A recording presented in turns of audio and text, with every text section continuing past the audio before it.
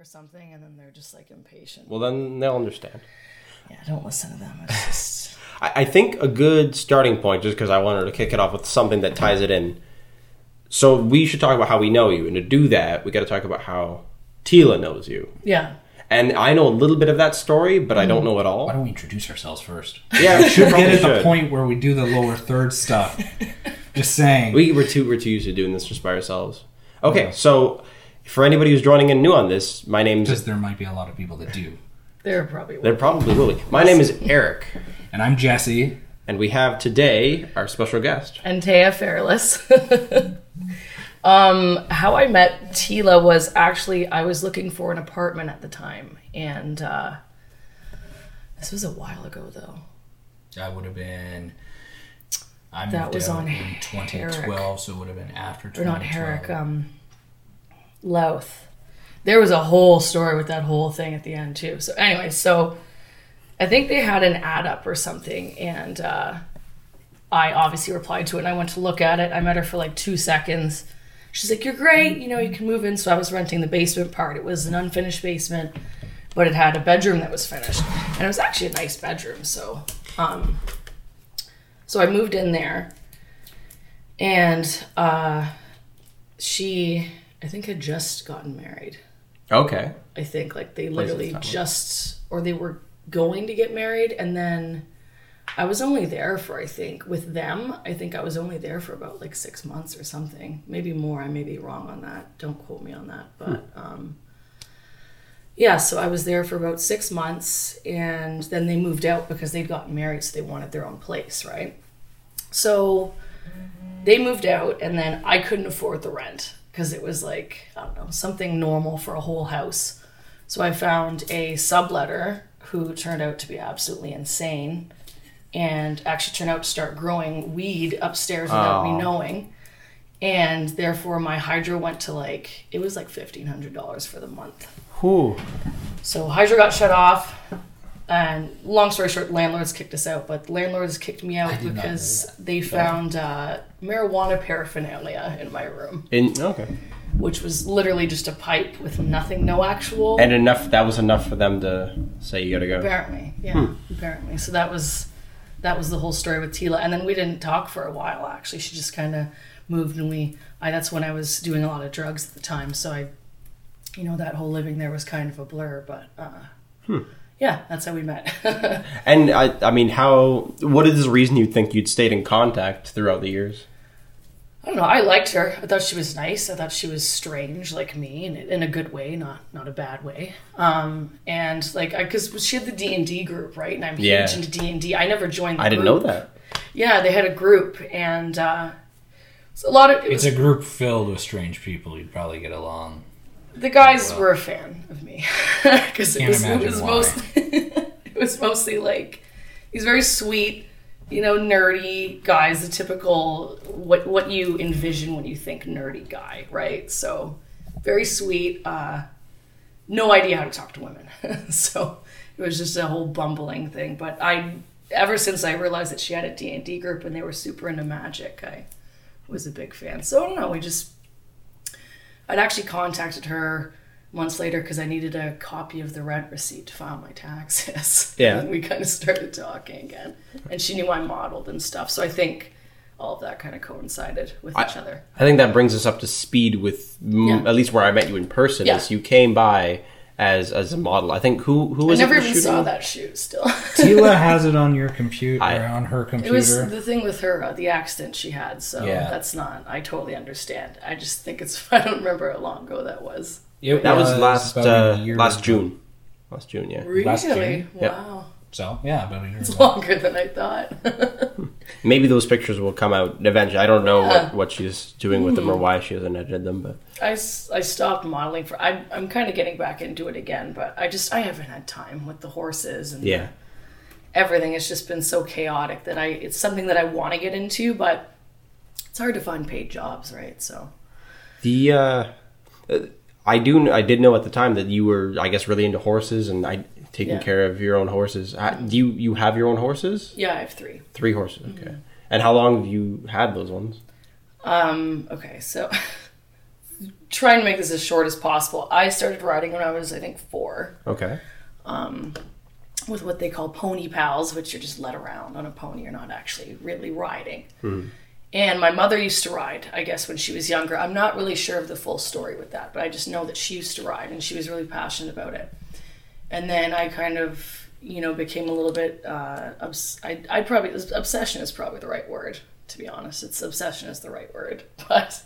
And then I got Rose, who was my first horse when I think it was like 8 years ago, because she was 11 and she's turning 19 this year. Okay. Then I got Silas when Fort Erie Racetrack closed. They thought for good, because they lost the slot machines, which was their major source of income. And all those horses were being sent to wherever meet, or there were literally people walking up and down the schedule with horses going, take this horse or it's going to slaughter, take this horse or it's going to slaughter. It's like, I came for one horse. I guess you got to take a couple horses at that point. That's the thing, right? It gets me onto the idea of, I know I've seen Cecilia show me some of the controversies that happen in the comment sections of the things that you post on Facebook. Have the vegans ever gone after you for the horseback riding thing? Oh, yes. Yeah? What's that like? What kind of heat do you get? People have this idea. And I have friends that are vegan, that are like what I would call normal vegans. Like literally what you think a normal vegan is. And not these crazy, everything you do is wrong. If you feed your cats dry food, you're wrong. And so a lot of people have this idea that horses being in stalls is like abuse. Okay. My horses hate being outside at certain times. Like when it's really hot in the summer, what they'll do is they'll literally start galloping the fence line and fighting and rearing and bucking and biting each other, and it's dangerous, right? Because they want to come in. So we've pretty much trained them just to go out at like 7 or 8 a.m. and then stay out until, depends on when it gets dark out. In the summer, sometimes they'll stay out till like 8 or 9. It depends. And they want to be outside, but then they want to come inside to have that comfortable stall, and they're separated because if you feed horses grains together, some of the horses they're going to fight. Yeah. The leader of the herd is going to probably fight off all the other horses and steal their grain. It's a whole thing. So I try to explain, and with riding too, it's like there's a lot of people that think that, and say that we're, exploiting the horses, and these horses like what they're doing. Like we look for something that these horses enjoy doing. Like if I had a horse, I haven't had it yet, but if I had a horse that didn't like jumping, I wouldn't do it. We do dressage or something, and they make it quite obvious. But especially all of our guys are off the track thoroughbreds, so they have energy. They can't just sit in a field all day. Do you think it's maybe because of the perception people have about just abused animals that maybe they'll generalize? Because I know a lot of vegans, even if they are very hardcore with their beliefs and stuff, they might still have pets and they might still buy stuff from breeders. Yeah. And it's just this personal thing, like, well, I love this animal and I know I'm taking care of it properly. There's a fine line. I think people will also do the whole, it's my animal, so it's fine, but maybe judge other people that are doing the same thing, but because it's not their animal and they're not, they don't have a tie to that animal, that they think differently. But I don't know. And you know what? Most of the people that message me about that kind of stuff make literally no sense. No. Like, it's like they are reaching. Like, what's an argument that they would make? I've had people that told me that horses should be free. They should not even be fenced in fields. I'm like, where? Could in modern times horses even exist? Certain places there are wild horses still. I believe that'd be dangerous. It is. Here. Yeah. Oh, it would never work. No. They'd all die. All of them. And horses run to open areas, so they're going to run to highways and they're going to run to roads. They're not going to run to a forest like they should. They instinctively, for some reason, go to open areas. So there are parts of the world where horses live literally wild, and it's fine, but those herds die off because there's either poachers that are hunting them, and not usually for meat, it's usually to train them, right, and make them bucking horses or whatever. But it's not feasible here. for any horses to be wild. Even if you have 100 acres of land, they're going to go towards civilization eventually, right? So it's, but you are supposed to have an acre per horse. That isn't really, it's hard to do. Like I can see that adding up quite a bit. Like even a decent sized property out here is maybe like 3 acres. Yeah, so our horses have like acre fields, and there's only 4 of them, and they have plenty of room. Like now there's a farm down the street from us, which I do not agree with. It's probably a good 10 or 15 horses within, I'd say, I don't even know how to explain it. Like the size of this house. Really? That's pretty probably, tight quarters. Yeah, it's small enough that they can't pick up a trot or canter. All they can do is walk. I get that they might be competitive, but are they necessarily territorial? Like, do they lock down on a spot of land and make that their own? With horses, if they're wild? I think so. I'm pretty sure that they have some kind of territory, but they're always going to be moving at least a little bit. So they have like a general area, especially if there's like they need to find water. It's like wildebeest will follow, like, you know, in those areas where water moves, they'll follow water. But with horses, because it's usually a pond or some kind of stationary water source, they'll just kind of hang around there usually, I think. It's kind of interesting. I know, was it you that got to go photograph horses recently? Yeah, I got to photograph a horse. The horse is just around a year old. We brought, like, Tila did photos. We flew the drone around a little bit just so we could get used to. What do you think of the drone? Overhead. He was actually he was fine. It was one of the first times that the rider was able to ride him. Mm-hmm. He stepped on my foot. Yeah, I heard. Twice. He's a yearling and she's riding him? Are you sure he's a year? He might just be, I don't know. I'm not gonna speak for the age. He's young. Yeah. And she was just at the cusp of being able to ride him. Of breaking him. So whatever that age is, she takes care of. So. See, it depends on the person. Like in the racing industry, they do, like, they're racing by the time they're like 2. I personally don't agree with that. Like, if I was horses that I would break, I haven't done it in quite a while, would usually be about 3.5. They don't stop growing until they're about 5, but nobody's gonna break a horse when they're 5, right? Like, that's too late, I think. I think about 3 is good, but it all depends on the person and what they're being used for, right? I mean, I've seen the horse. That was the second time, and he seems content with her. He's very comfortable with her, and very social with the other horses. So he is in good hands. I had family who had horses, so I have grown up with them. I used to ride them a little bit when I was younger, but nothing serious. So he seems like a good-natured horse. No hard feelings. You got to work with them a lot when they're younger. My foot wasn't supposed to be there. They can't feel it. Well, if they're I figured stepping that. on you, they don't know. It was neat. I was helping because as he's learning surroundings, we were walking, and there was a path of stones, and he was very nervous about walking over the stones. Gravel. Yeah, so it makes noise. Yep, I was walking him through it, and he thanked me. Do horses get uncomfortable walking on, like, a rock kind of surface? Apparently their depth perception is horrible. Okay, so with horses, say we're going over a jump. All right, so I don't know the exact distance, but it's only like something like 2 meters.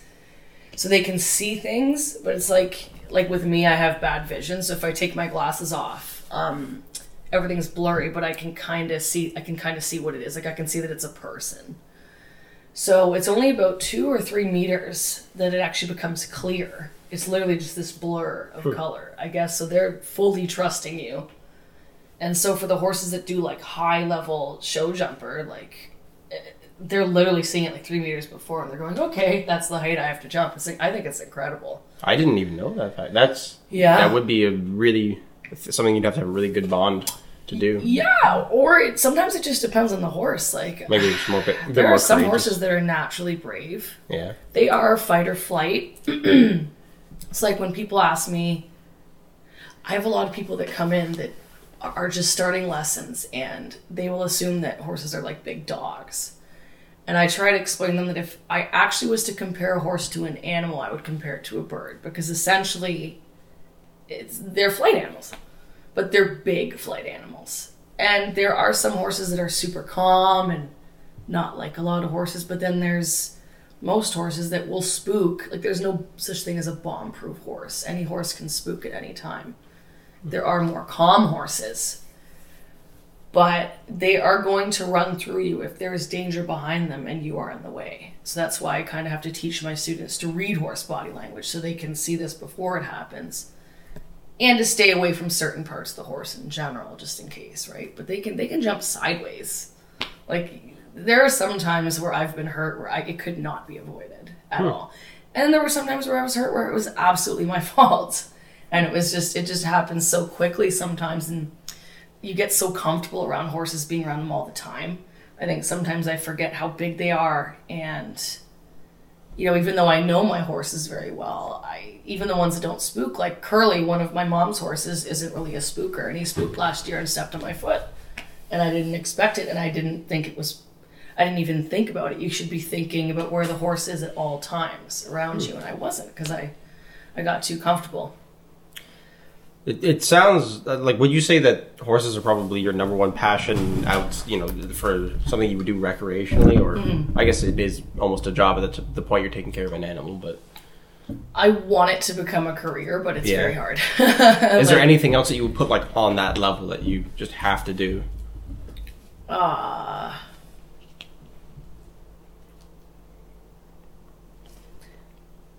don't actually think so. No? I think that horses would probably be not on that level. I have other passions, but this trumps it always. Like if something's happening with horses because I'm a vocalist. I was a vocalist in high school, and I did some training. I haven't done training since, but I also modeled. I did some photography for a while as well, but all those things are not fully realized yet. Like they're all just kind of things Are you doing any of those things right now, you would say? Like you have modeling? No. I want to get back into it. Yeah. And photography, kind of. I shoot a lot of the horse stuff. Obviously, of course. So it kind of coincides. Being able to time things out would be a skill that you would have over us for sure. Yeah, and then vocally wise, I'm nothing professional. No. Right now, at least. Do you want to be in a band, or do you want to be in a choir or something like that? I'd like to have a band. I did when I was younger. Very unprofessional. Again, not fully realized bands, just fun battle of the bands kind of stuff. More band than I've ever been a part of. And I've always wanted to learn to play the fiddle. I don't know why. I haven't started, but that's something I have a lot of things that are on the back burner because I'm so desperate to get. Actually, desperate's not the right word. I'm determined to get this whole horse, but realistically, for me to be successful, I'd have to have about 8 or 9 more horses. Because when I teach lessons, all the 3 horses my mom has 2 horses as well, but the horses that I'm using are not fully trained because they're green. Which there's all sorts of levels of green. Like there's baby green where just you ride them, and then there's my mom's horse Curly, who doesn't bend properly, and he has a lot of stuff we have to work on, but he's really good with kids. So you can just throw a kid on him and he's fine, right? But I would need well-trained, quite a few horses, because places that make money, they have about 6 or 7 horses in each lesson, and they're doing 3 lessons a day. Right. What kind of so you're talking about a business now at this point? What kind of you need employees to help you with that kind of thing? Well, once I have money, I would need someone to do the stalls and take care of the horses while I teach and everything. But it's just so much money to get into it. Yeah, big startup cost for sure. Well, first of all, my parents are the ones who own the farm, right? So I would have to expand that barn with their permission and my money. My actual goal is realistically, I'd have to get my own farm. Realistically. More costs. Yeah. Or rent a barn, which is possible. I know a couple people that have done that, and if it's been successful, but you kind of have to like get like as soon as you start running that barn, you have to like have students tomorrow and have all your lessons to be able to afford it, right? It's like I would need a farm with like people will rent their whole farms out, which is pretty cool. Like arena and sand ring and all the grass for the horses, and then I'd have to have employees right away to be taking care of the horses. It's a very big dream. I always wanted to go to the Olympics with riding too, and that still hasn't happened. So it's a lot of dreams that I know probably aren't gonna either not gonna happen or aren't gonna happen for a long period of time. But I'm not gonna stop trying. It sounds like it takes a massive work ethic to do that, and then I know taking care of horses is almost a full-time job as soon as you start. but you got to find every second of the day. It seems like to make anything like that work. Yeah, and well, ever since I moved out, my mom's been doing most of it. Like I go there 2 or 3 days a week to do stalls, but she likes doing it, but there's only a couple horses there. It's like if it was a big operation, like if I was to be like really successful, like to compete against all the other hundreds of barns around here, I'd have to have very good quality horses. That doesn't necessarily mean expensive, like well-trained horses. I'd have to have a couple nice trailers to bring them to shows, because showing's big money as well. Like you charge a coaching fee, you charge to trailer them, you know, all that kind of stuff. There's just so many things that go into this whole business, right? It's like, there's like, and then there's little mini businesses with like the shows. That's almost like its own business because it's a whole different thing. It's away from the farm. So you have to have almost, you know what, if I was to have a big setup, you'd have to, all these big places have like other instructors too. Like it's not just you. Like, yeah, it sounds like you would need staff at that point. Yeah, I'd have to hire competent instructors and people to take care of the horses. And you got to have backup people. Like if someone calls in, you know, are you going to do it? You know, it's like, it's there's just so many things that go into it. So right now it's just like a couple times a week, you know, one student, it's like $30, but it's not something that's substantial right now. It sounds like to do it right, it needs to have a turnkey business mentality with immense planning ahead of time, which is the exact opposite of what a turnkey business would be. If you get access to a farm right away, you need to have everything. Like that. You have to have it already. You have to have students. You realistically, you'd either have to have a lot of money saved to get you through however long it's going to be. Well, students pay by lesson in cash, so like they can do it per month. I guess it's like a subscription kind of thing, almost, to like you can do it like per week or per month, and then you take a little bit of money off. Like 15 years of riding lessons, prepaid. That'd be amazing. I mean, people buy timeshares, right? So there's people that'll do that kind of thing. And I've always wanted to also like get into breeding, and you know, I've always wanted to. There's a lot of money in that. That's a big business. Yeah, that's very looked down on too. When we were talking about vegans earlier as well. That's not just vegans that look down on it. They're like, well, adopt a horse, and you know, it's breeding. Breeding is one of the reasons why there is slaughter. However, I find that actual top level professional breeding, no one's going to pay. Like there's a farm called Blazing Colors, and they have all these. They do very, very well, like very well for themselves. And they have these beautiful horses, and they're all quality. And they have like tons of stallions, and all of them are quality, registered, tested, everything. And I think they charge like $9,000 for a custom baby, where you can use one of their mares and one of their stallions, and it's custom, right?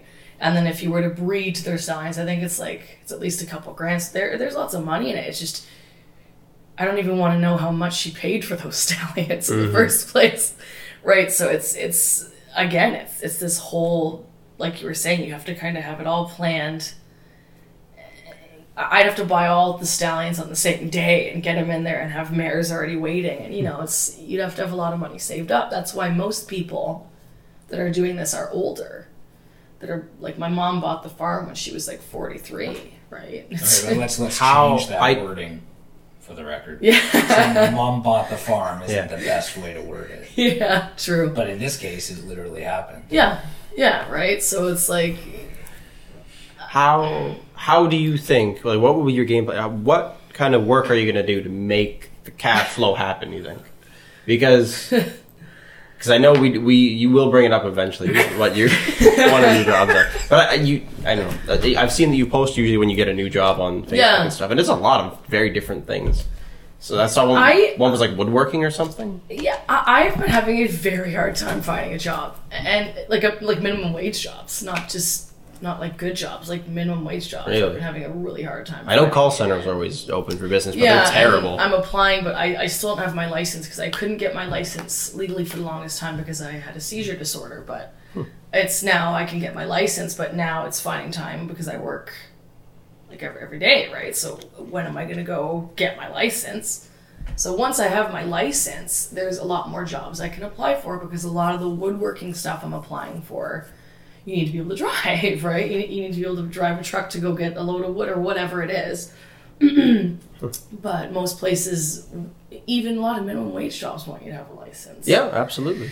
So, I guess that's a good part to transition then. So, wait, pause for a second though. The woodworking, you view apparently I've missed a bit. Oh. You do woodworking as well? I started at a place called Kingswood Millwork and Design, and I was making windows and doors. Okay. But we also did like some cabinets and stuff like that. And I learned how to make basic stuff. I'm trying to learn how to do more. I've always had this pipe dream, again, more dreams that I've had that I always want to start making stuff and like eventually have like kind of like an Etsy page, but obviously like different. Custom furniture or something? Yeah, but I can't do super intricate stuff. Like I can do like tables and dressers and stuff, but I can't do like stairwells and stuff like that. So I'd eventually like to have like a page with like 4 or 5 already made, so people could just, and then have custom stuff too, but that's a whole nother thing. It's just right now I'm literally applying for everything that I can think of. Like I'm not picky. So to get into the meat of it, I guess. So it's between jobs. Mm-hmm. You work as an escort. Am I right? Yeah. Okay. So what about that doesn't require you to have a car? That's the first thing I'm curious about. Yeah. You just get picked up? Yeah. Okay, so you don't. I would have thought you'd have to meet clientele at certain places. I'm trying to think of how to start from the beginning with the escort. I just want to say this. I was talking to Melissa this week, and how weird it is to say, hey, I'm doing this interview on Sunday, and I've done a lot of research. I am now a pro. Really? You could do it yourself. But I'd be very niche. Well, but it's a unique opportunity because I got the feeling just from what I know about you that you'd be fine with talking about it, which was really cool to begin with. And I'm like, I don't know anything about this. It happened. I want to learn. So I want to learn. Same with me being an addict. Like I have some people that kind of look down on me for being very open, but like that's kind of my therapy almost, is being able to deal with everything. Is being able to be open about it, and I don't regret doing it because I did it. Like what is regretting having done it gonna do? I don't see what that's gonna accomplish. All it's gonna do is make me feel like crap. Yeah. And I suppose there's nothing. So there's nothing about the entire time that you've been doing it that you would say, like a different decision you would have made. Like I know there's got to be mistakes out there. Yeah, I'm trying to make it seem like regret is not the right word. Right. I don't want to do it anymore. No. Now.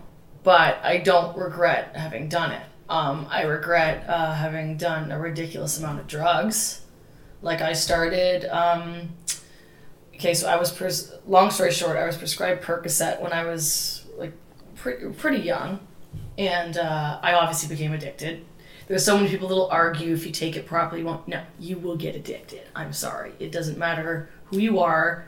You will get addicted over time. That's just what happens chemically. I think people are more willing to accept that now with the epidemic that is going on. Yeah.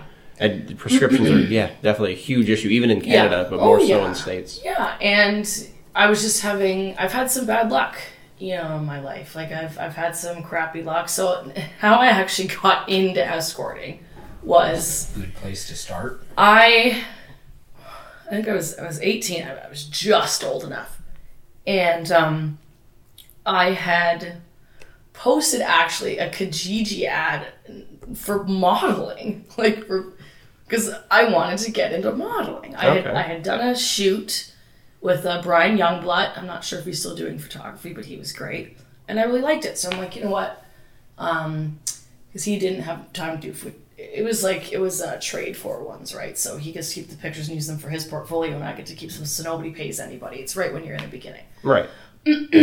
And so this guy, the only person that I put like a headshot of me, right? Just like, this is what I look like, you know, because that's all I thought you needed was, hi, this is what I look like, I can model, right? So this guy messages me and he's like, I don't know if this is weird, but would you ever consider prostitution? He didn't even say escort. He just straight up called it prostitution. And I was like, absolutely not. Like, I was so furious. I was so angry. I'm like, that's so offensive. And who do you think you are? And then I like thought about it for like a week. Actually, you know what? No, I didn't. I like forgot about it. I'm wrong on that one. I forgot about it. And then like, I was having a hard time affording my riding lessons. Cause I'm 25 now. Rosie was mine, my first horse that I had. So, and I was having a hard time affording everything. So I'm like, you know, maybe I'll try it one time. So I messaged him back and he like, it's like, I didn't even send him that awful message. He's like, cool. When do you want me to meet you? Like, not like, you know, don't be so rude. No, just, okay, I'll pick you up. So he actually, really, my parents are mad about this. Sorry if you see this, but so he came to the house, actually. I was living at my parents'. Ooh. To like interview me, and I told them he was like a friend. My mom knows about this, so she was pretty angry. I was young and dumb, and I know that it was not appropriate for everybody who's going to be watching this, but it was not a good idea. That's something maybe I regret. He was very nice. He's a giant nerd. He's the last person that you would think would be, I guess, a pimp, I guess you'd call him. He definitely didn't have like a pimp cane, and he definitely wasn't didn't have a crown or anything. He was just the nerdiest, most innocent looking guy you've ever met, and that worked in his favor. And it was called My Secret Girlfriend, and I was told that there was a bunch of other girls, and that like, you know, he had drivers for them all, and I was with him for about 4 months, and I never met one of these other girls except for one. So we went to this, I think it was the Admiral Inn in Hamilton. It was not bad. It was a relatively nice hotel. It wasn't like shitty or anything. So my first client was this German guy, and I was so intimidated. Like he bought he bought me a bottle of like Jack Daniels so I could do it, because I'm like, I'm so nervous. You know, I had my fun in high school, so I was relatively experienced. But this is a totally different dynamic, like between someone who is paying you. Well, now it's customer service. Right, yeah. And it is, though. People don't realize that it's customer service. Like, you know, people whine about it, and oh, it's awful, and it's not a real job. And I'm like, sorry, it was hard to do. Like, I'm sorry. It took a lot out of you, and it's physically demanding, obviously. And he was super nice. It's just like, he gave me like white wine, and I didn't like white wine, but I was so nervous that I drank like 4 glasses of it, and very nice man, had a very thick accent, so that made me more nervous because I couldn't understand him, right? Wanted just normal stuff. And then the second guy that I saw didn't actually want anything sexual. He brought me cookies, and we sat there for 2 hours and talked, so... I have heard of stories like that before. Is that a really common thing where a client is I was just going to say that kind of got me excited for thinking that was like normal. You know, maybe you go on dates sometimes, or maybe you're like... I escorted one guy to his bar opening, and that was pretty cool. But other than that, it's literally they come there, they want sex, and they leave. That's not true. Most of them come in and they talk. Like, we talk for most of the time. And... then, you know, we start doing everything sexual. But usually, honestly, most people, it's like 5 minutes of sex, and the rest of it's just talking.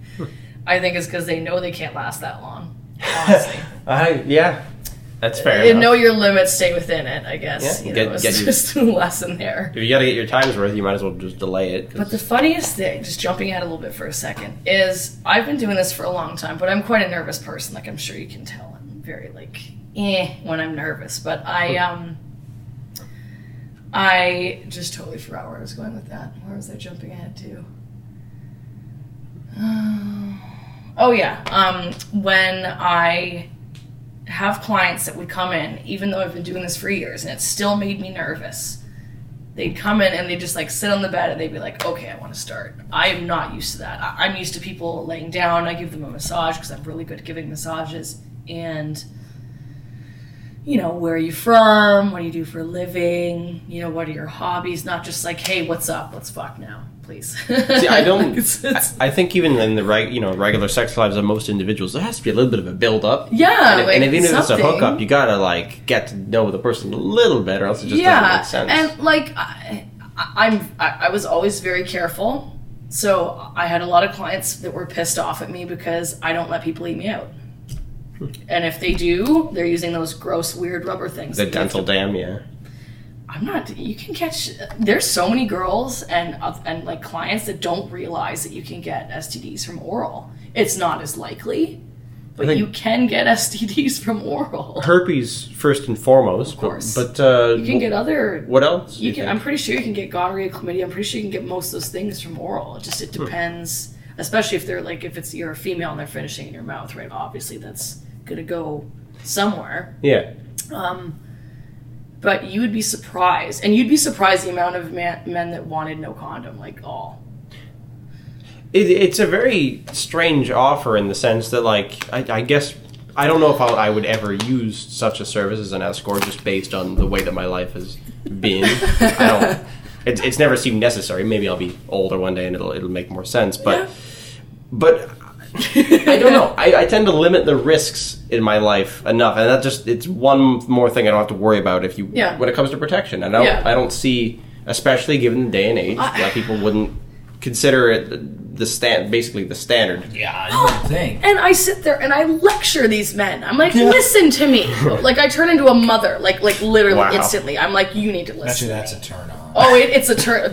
A lot of them leave. There's a lot. Wow. I don't care if you leave. I care. The thing is all the girls that I worked. I'm going to say 99.9% of the girls that I worked with did not give a fuck about any of these people at all.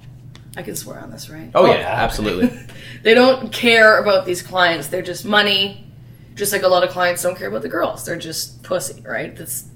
But I am different. I've always cared about my clients.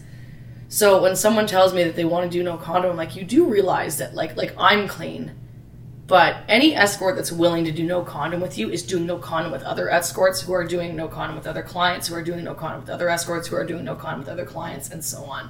It's already risky enough. It's a cesspool. It's already risky enough going to a bar and sleeping with someone without a condom. Never mind a woman who does this for a living, who is willing to do it with no condom with some random guy. So I told people, if you want to do it with no condom, it's about $200 extra. You have to go get tested. You have to bring it with photo ID, and I will sleep with you. No one has done it since. No one. That's a lot of forethought. I don't think you... I need proof. Yeah, that's fair enough. You know, I need proof. Do you think that kind of thing would be more reasonable given a situation where all of this is just like upfront business legal? Like you have places that are just, a big building you can go to and you can sign up for exactly what you want. Just because then it would be more like the pornography industry where everybody is checked on a systematic basis and it's not such an individual task at that point. No. Like I get tested at least once a month. When I was working, I was getting tested every 2 weeks, although it does take a while for them to... I've had a couple condoms break, obviously. I've been doing this for like...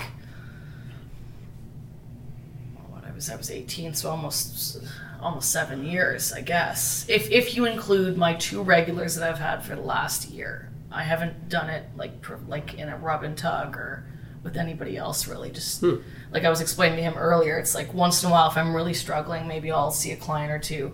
But I really just have my 2 regulars that I don't see as escorting anymore. They're my friends. It's... How often does a regular usually stick with you? Usually once a week. Once a week? I have one that's a really good friend of mine whose name I'm absolutely not going to mention. Oh, and no. We've probably been seeing each other for about 2 years now, every week. Yeah. And I've went there and stayed the night and we have dinner and he's a friend of mine.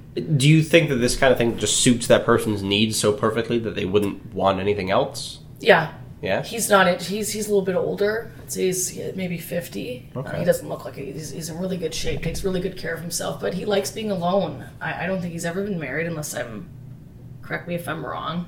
He wants to watch this. So, very welcome. I don't know if he's been married. I don't think so. He doesn't seem like it. But he's very clean, beautiful house. He's seen other girls, and he has other girls, I think, on the side as well. But he's just never. And you know what? Most of my clients that I see, there's a huge misconception about people that see escorts being losers, and most of the people I saw were like doctors and lawyers. See, my perception's always been it's people with more money that would go that route. Work a lot and don't have time to traveling. People that travel, people that aren't looking for a relationship, that aren't looking for the commitment, and people that I call hobbyists who just have a fetish for it. Literally, it's just a turn on for them just to see an escort. The escort itself is the turn on, or they have specific fetishes that they. Well, there's also people with specific fetishes that like whoever won't do for them, or they can't find people to do for them. Most escorts won't do much, though, honestly. Most escorts won't do much more than a girl at a bar will, unless you have money. Putting you on the spot, what's the weirdest thing somebody asked you to do? There's lots of stuff. I really hope my mother doesn't find this on YouTube. Lots of things. Don't forget this. Welcome to our fictional podcast. All right, back to the. You're gonna make me spit up my water. This is acting. Okay, so. And scene. I've had a couple things. No, I've had a lot of things. I'm just trying to remember them all. Well, see, I don't know. I have things that I don't find weird anymore because I've done them so many times. This will be interesting. Like, I've fucked a lot of guys in the ass with strap-ons. That's normal to me now. That is maybe weird for some people. It's not like a thing that's dissociated from sex almost. I don't know if it's necessarily a fetish unless they're specifically a submissive type that just that's all usually they want. Yeah, and that's all. They're submissive. Yeah. But it's you can call anything a fetish. Literally. I guess there's people that say they have an oral fetish and they just like oral. Who doesn't like oral? No, actually, I have a guy friend who hates oral, so that's the weirdest thing. But anyways, that wouldn't be the weirdest. Like I've had people that wanted me to pee on them. Yeah, which I did. I had this one guy though that used to get I always got bladder shy because I find it gross, so we do it in like a shower and I'd be like, okay, can't touch me afterwards, like you're just gonna go do your thing, I'm gonna leave. But I would like pee on him and he'd like drink it and I'd like like the whole time, but I got used to it. I don't care anymore, but like it was just and he loved it. It was like, I don't know, juice. Now, as he's drinking your pee, no jacking off, nothing. No, it's just that's the fetish. Okay. Yeah, it's itself. Like it's just the urine itself. I've had people ask me to like shit on them. That's something I will absolutely never. No, that's going pretty far. Consider. And the other way around too. Like people wanted to do it to me, and I'm like, no. I had a transvestite show up, which I have a lot of transvestite friends, so this is not against you guys, but I had someone that showed up that I did not know was trans. This was right when I first started, and I was so embarrassed. Because we ask that you tell us some things up front, like if you're trans, I'd like to know, just so that I don't get caught off guard, and so I don't embarrass myself like I did, right? And... Yeah. Like, I guess you'd call, I don't know, what would I be considered? Is that pansexual where you are attracted to transgenders as well? I don't know what the pansexual tends to go for you just... it's more of like a sexual attraction to basically anybody. Like, you still obviously have attractions to specific features about people, but it's not about any... It goes beyond male, female. It's about gender identities. So that's what I am. Yeah. So I had no problem with it. It's just this... I didn't realize I was attracted to transgender women or men at that time. And I had never actually seen one nude before. And she had like these big tits, like big, actually really well done fake tits. And she's this beautiful Asian lady. But then she had this huge dick, that was actually pretty large for an Asian person. So that was possibly on hormones as well. So. Maybe, yeah. Oh, for sure. Yeah. But I literally did not know. I had absolutely zero idea until we were like doing stuff, and then she got hard. So which I have no problem with, but I was so shocked because I just had no idea that I laughed, and I'm looking at someone's dick and I laughed at it. So picture being a male. Yeah. It would definitely and me going, it would definitely be a turn off. It was like gone in a second, and she actually left quite angry as I'm going, please, no, I don't have a problem with you. I don't. It's just I had no idea, and I've never seen that before, and I was just so young and so new to it. How common of occurrence has it been since that you would somebody who's trans? Never have I had seen with someone since. Really? That was the only ever transgender individual that I saw. I think it's because I've worked at a lot of spas and a lot of people are embarrassed. There are a lot of people in general that won't come to spas because it's like you're walking into a spa, if you like most of them, like the one I worked at is on Welland Ave, right beside the Book Depot or Book whatever it's called in St. Catharines, and it's like literally on like a giant main street, Max's Massage. Right, that I live across. Is it up front, or is it just like a socially well-known thing as to what goes on there? Well, first of all, Max's Massage, everybody knows. Yeah, it's called Max's Massage. Same with like seductions. It's like girls. Like that one's very blatant. Yeah, it is. Very, very blatant. It's like, yeah, we're a rub and tug. What of it? Like, come on in. But there were a lot of people that would contact me via my ad because I would post ads on Backpage as I was at the spa because I never made much money at the spa. And the craziest thing is, all these other girls that I'm not having any ego, they are not attractive. And they're saying they're pulling in like $1,000 a night.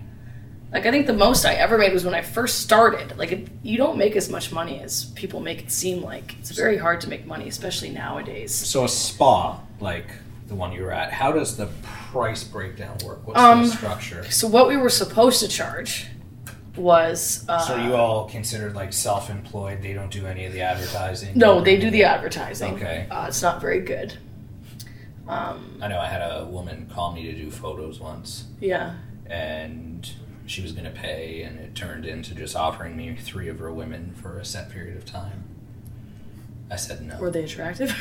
I didn't even get to that point because the money's you're after at that point. Yeah. Because you're still paying, right? Like, if you're not getting money for it, then that means you're paying, right? Yeah. So a lot of people will see that as, oh, well, I'm getting this for free. No, you're actually paying, right? Like, you're just getting an exchange. But all of these girls, like, that's when I started smoking crack when okay, so, all right, let me just kind of pull this all in for a second, because I'm ADHD, so I just go all over the place.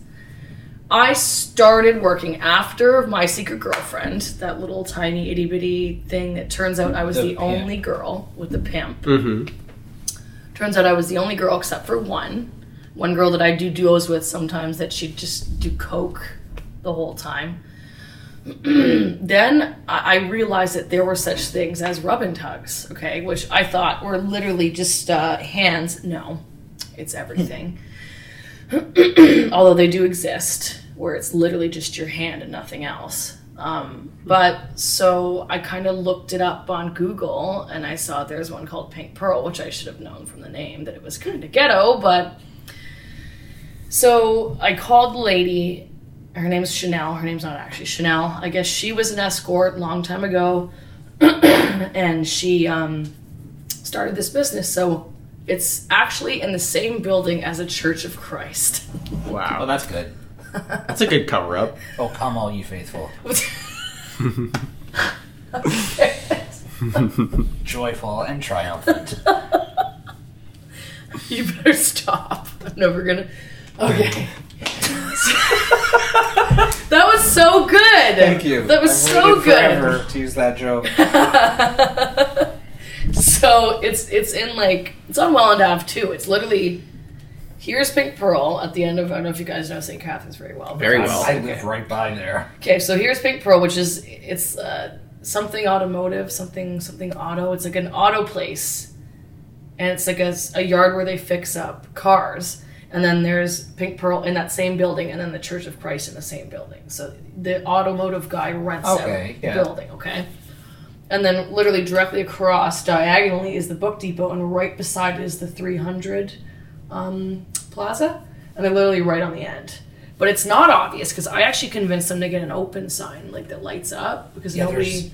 There's the one on Bunting that always says spa open as well, and it's always on the side of the This road. one just says open. Well, that works too. And then it says Niagara Social Engagements on the front, and we'd answer the phone like it was... What were we supposed to be? We were supposed to be like, you'd pay and you'd come in the room and talk to us for a certain amount of time. But you said that to a certain extent, that people have done that before. That is true. I usually don't have my clothes on, but that is true. But that's between two consenting adults. That's why I'll get to the whole I charge per time, not per act thing in a bit. But so I started working at Pink Pearl, and it was just awful. It's not a good example of, like, it's not professional rub and tug. It's like the carpets are so old and there's like holes in them and burn marks, and like the walls are like chipping and there's like holes in the drywall, and it's what I got super excited there because I'm just so excited to explain how awful this place is. It's like you walk through the front door. It's still in business, right? Yes. Okay. She's been open for about 15 years now. It's because she's successful. Low maintenance costs. it's successful because it's cheap. Yes. It's street hookers in a building. Yeah, well, that's the best way to explain. At least when it rains, they don't get wet.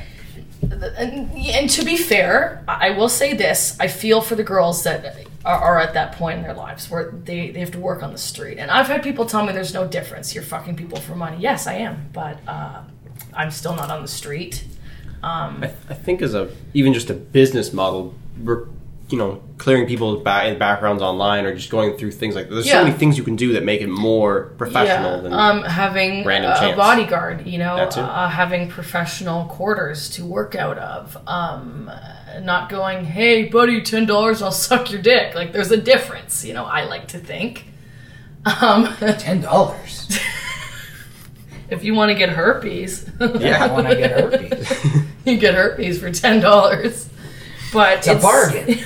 Well, and the way they charged it was, but at Studio 7B, which is the other place I worked at, they had like a basis, like you have to charge at least this much. With Pink Pearl, you could only charge this much.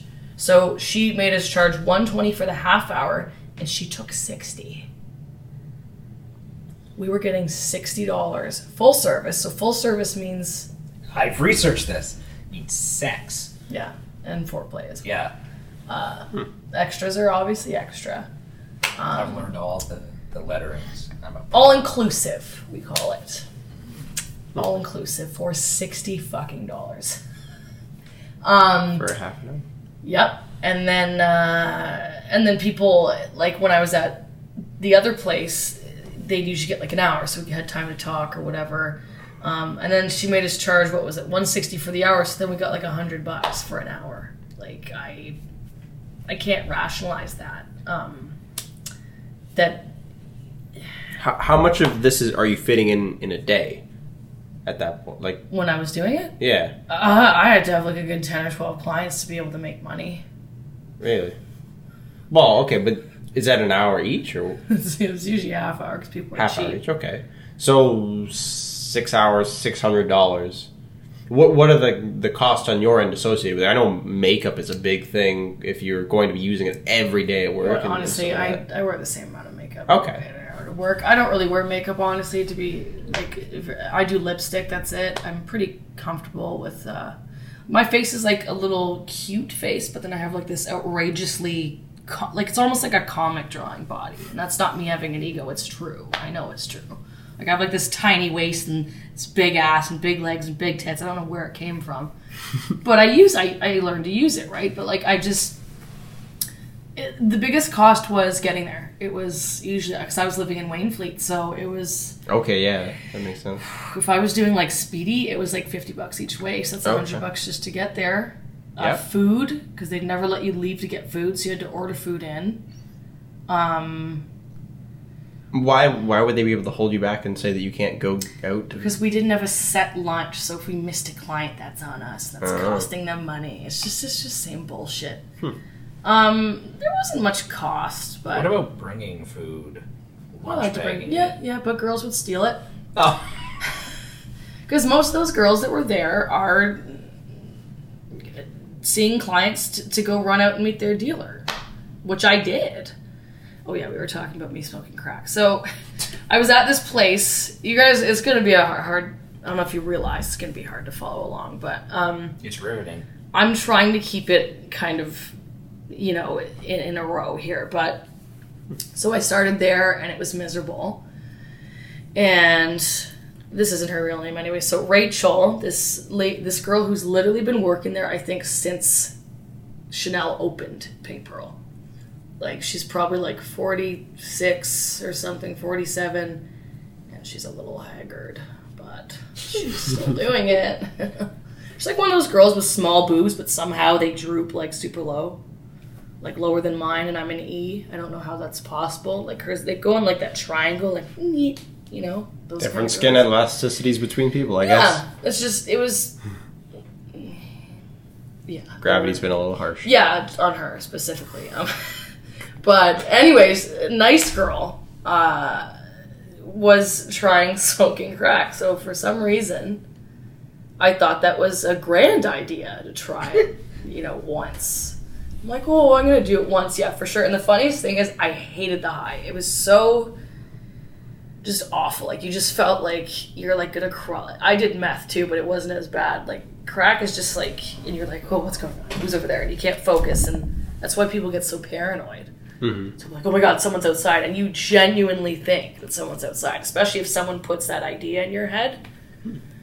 And then I guess the dopamine crash that followed was probably the biggest issue. It was so hard to sleep. Like, yeah. I was actually dating a complete douchebag at the time, but we were together for like 4.5 years. But the way I was on it for about, I think, 6 months. And I am 175 pounds right now, and I went down to 98 pounds. Oh, wow. In 6 months. Oh. So, I was doing that. I was doing I'd get a client, I'd see them, and I'd get by, and then I'd run out and I'd meet my dealer. And then I'd get a client, I'd get by, I'd meet my dealer, because I never had enough money for a substantial amount, so I was just kidding.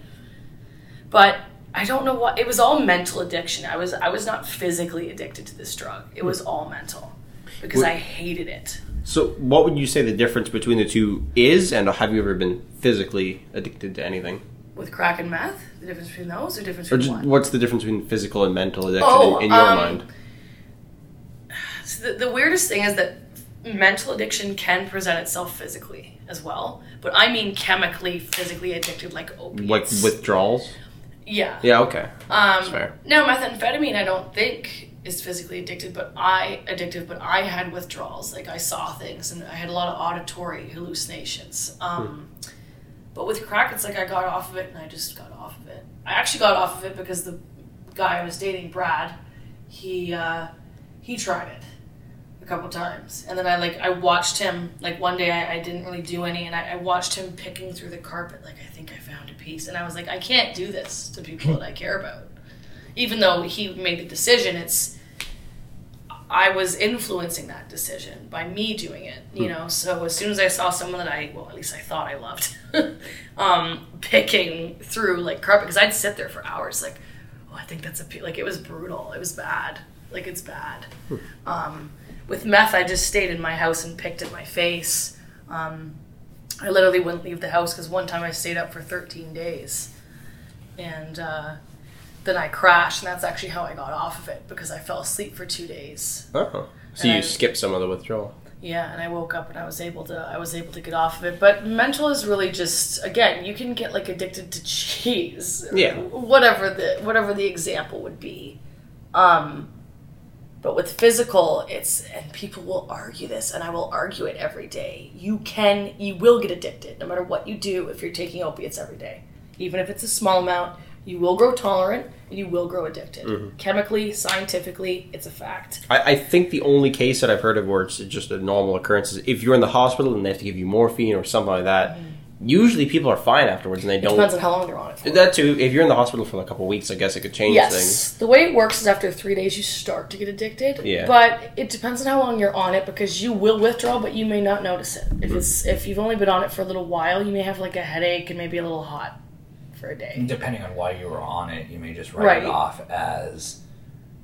I'm in the hospital. I'm sick, right? Like, opiates were created for... Okay, I don't... You know what? I think they were created knowing they were awful, but regardless. They're supposed to be for, like, serious injuries and illnesses and cancer and open heart surgeries and even dental stuff is great, but for, like, 2-3 days, not months. Like, this is how people get addicted. This is how I got addicted. And then I just suddenly...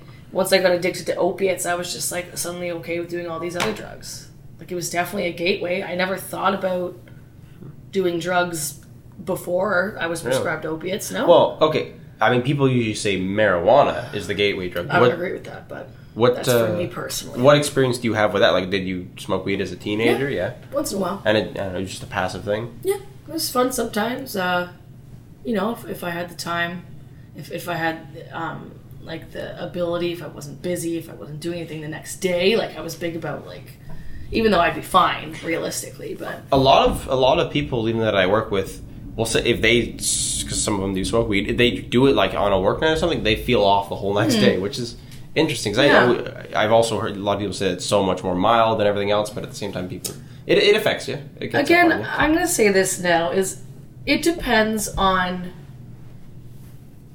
you. So, a lot of the drugs that I did, I was trying to escape from, awful things that happened to me when I was younger.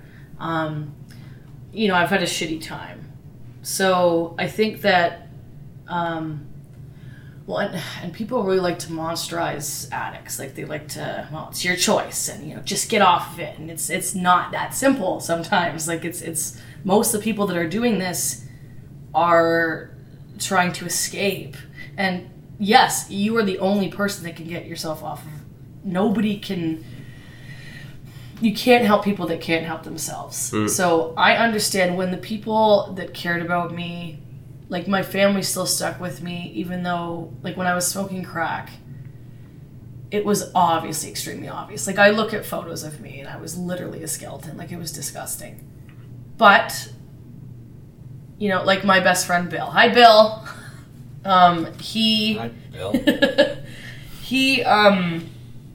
He was really there for me and he knew that I was doing it and, he'd say, you gotta stop doing this and you're getting really thin. I literally did not see it.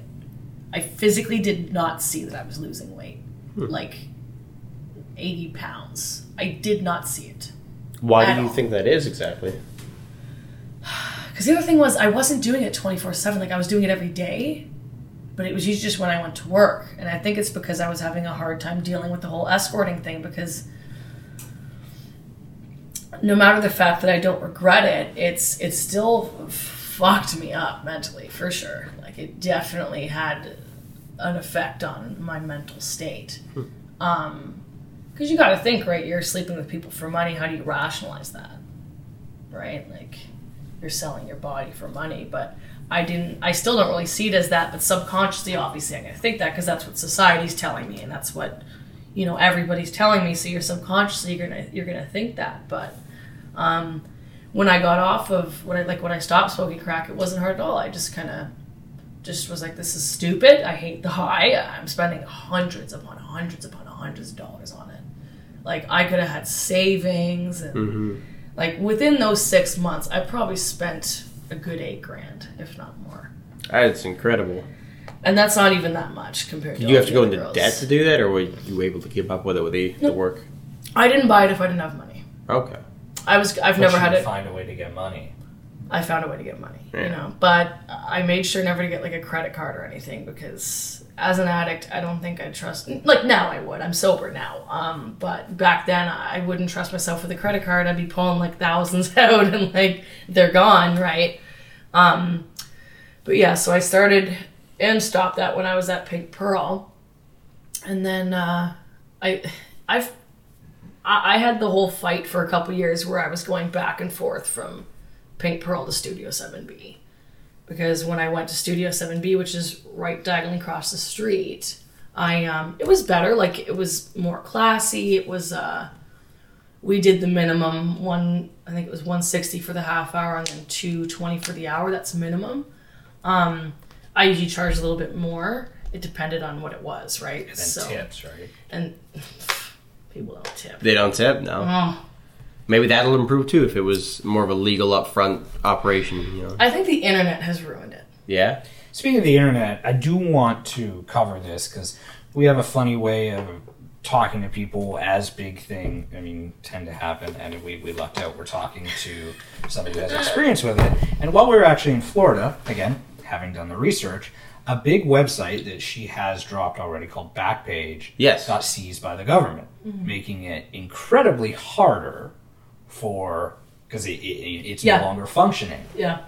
So now I don't know what's left out there, but now there's not that big entity that was a good filter. See, I don't know how people are going to do it now, because I don't really do it like I said now. Like, all I have are my two regulars. But, like, how the fuck are these girls going to get clients? Like, unless these clients already have her number. Yeah. Or if they're going... Maybe the Rub and Tugs got more popular, but the Rub and Tugs also depended on Backpage. Full disclosure. I'm just going to try. I'm just going to Google Escorts Niagara. Melissa, when you're going through his phone later. Yeah. I'm witness. I know that people were using Craigslist for a long time for listings. And Craigslist is still around. But they keep up with it now, so that you can't make postings like that as much. Craigslist was so ghetto. Like, the clients you'd get from Craigslist are the clients that are going to kill you. Wow. Like, they are shitty clients. Escort Niagara. And honestly, I think Backpage, it's gonna come back up in another version. It has to. It made so much money. Those ads to post were fucking expensive. Like, you had to pay by Bitcoin, right? Yeah, I didn't used to have to. We could used to just use our debit or Visa. Now we have to go to this stupid machine. Or the way you had to buy Bitcoin for us, you had to go to this whatever the hell the company was called. You had to find people that were selling it. It was like whatever on the dollar. It was usually like 70 cents on the dollar, which was a lot. And that was that was cheap. Oh, so you Google Niagara Escort. That's Diamonds, though. Diamonds is their own agency. But, right off the bat, I found Diamonds. There's Niagara.5escorts.com. Those are places that reshare Backpage ads. So I bet you they've taken a hit, too. Oh, they have. Like, the thing is, I can't get a lot of my ads down because I wanted to take them down, and I can't because these fucking websites have shared my ads, which I don't know if maybe they were trying to help, but... Posted a month ago, so none of them are current because holy of Backpage. Shit.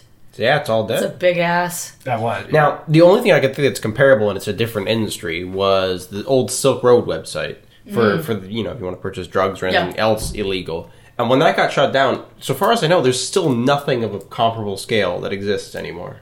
And it's been a long time since Silk Road was shut down. Something has to come up. It's too big of an industry that depends on ads. With drugs, you can walk around word of mouth. Yeah, I suppose it's easier to get. With escorts, nobody goes around, hey, do you know anywhere I could find good pussy? She has to be blonde, big tits. You're like, oh yeah, buddy, I know, just girl right down the street. No, like, it really depends on advertisement. It's got to be the Rub and Tugs that are doing it all now. What about List Crawler? I don't know. It exists. The posts are current. There is a 28-year-old who says she's naughty, sexy, and ready to play tonight. What does it say? I want to see it. 5'3", 120 pounds. Blonde hair, hazel eyes, 100 half hour. That's cheap. Baby call. $120 for the half hour. Out call $8 for a quickie. Ew. She's gross. Is there a lot of infighting, I guess, between girls that just have really low opinions of each other? I'm going to guess and say that that's probably her, but the first picture that she has is probably it might be. not. It might be. Hold on. Photography could... And, really, buy a professional photographer for your modeling shoots. Yeah. She has and you can look fantastic. A nice toned stomach.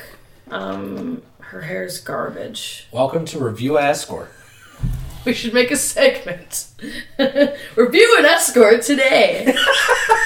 Today on Review an Escort, we're doing blondes with small tits. Like not to be confused with blondes with big tits. Blondes with it could tits. be her. I think she's more toned than that. I don't think she's that thin. Her stomach looks quite toned. I don't know why she'd want to use another picture unless that could be her. I have pictures of me that people don't believe are me. So. Zoomgirls.net. Sorry to spare you on the images. I mean, we usually try to link images of things, but I think we're going to pass this time. I'll link them below. It's In nice. the comment section. You look up, If you're ever looking up Niagara escorts, yeah, max80.com.niagara.listcrawler.com. Yeah, just Holy hell. write that all down. What were you asking before and I cut you off? I can't remember. You were saying I don't know Hitting either. all these tabs. I have a very short-term memory for that. I have When this short-term podcast is done, I will have no idea what we talked about. Me No. either. I have short-term memory loss, so I understand. I remember. I'll get to edit it, so I'll get to hear it again. Yeah. That's But true. until then, I just like, it's just such... you were asking if there's a lot of fighting. oh yeah, I can see there being a lot of internal disputes. Holy shit. It is, again, like I said, 99% drug addict, gross, skeezy. So I'm thinking like high school girl drama, but multiplied by drugs and money. I had someone that tried to poison me with rubbing alcohol. Oh my. So this girl didn't like me, and I didn't realize that she was psycho, and she gave me like a drink of vodka because it was Friday, right? She's like, "Do you want a drink?" And I drink straight, so I of course took the whole thing. It was like a half of a what would you call it? Those like a Julian glass from Trailer Park Boys, like probably at least half full. So I chugged it because I'm like, that's all the alcohol I have. It's Friday, and it was rubbing alcohol. You figured that out right away? Yeah. Oh, it went down, and I went, and I was like, I didn't know it was wrong. I thought it was the strongest vodka I'd ever had, but then I can't make myself throw up. When I was in high school, I had, bad body image issues, so I wanted to be bulimic for a day, and I couldn't, because I couldn't make myself vomit. So here I am, and a client had just picked me, right? So I just taken this, I'm like, it's Friday. The client was in the room. I'm screaming at the top of the lungs for the owner, Helen, to come help me, because I'm like, there's something wrong. Like, I just drank this, and there's something very wrong. Like, it felt like my stomach was on fire. Mm-hmm. So I'm sitting there trying to make myself vomit, and I couldn't. So Helen shoved a fucking toothbrush down my throat. And it hurt more coming up than it did going down, I'll tell you that. A little bit less than acetone in your blood, though. Oh my god! And I'm bawling my eyes out because I cry when I throw up. I think a lot of people do that. But and this poor client comes out of the room like, "What's going on?" He's all freaked out because Probably sounded if you hear screaming in a rub and tug, it's not good. even though it's relatively professional, it's you're probably gonna be like, "Whoa, we're gonna get out of here." Yeah. And I was okay, but this girl swears up and down that, it wasn't even mine. And I'm like, okay, but you said it was yours, and would I like a drink? Like, you literally said that word for word. And, yes, that was fucking terrifying. But see, those places are known for, like, I actually had a client rape me a couple years ago. And, it's long story short, I'm over it now, but I think it's interesting to talk about because you guys are kind of stunned. But where did it start?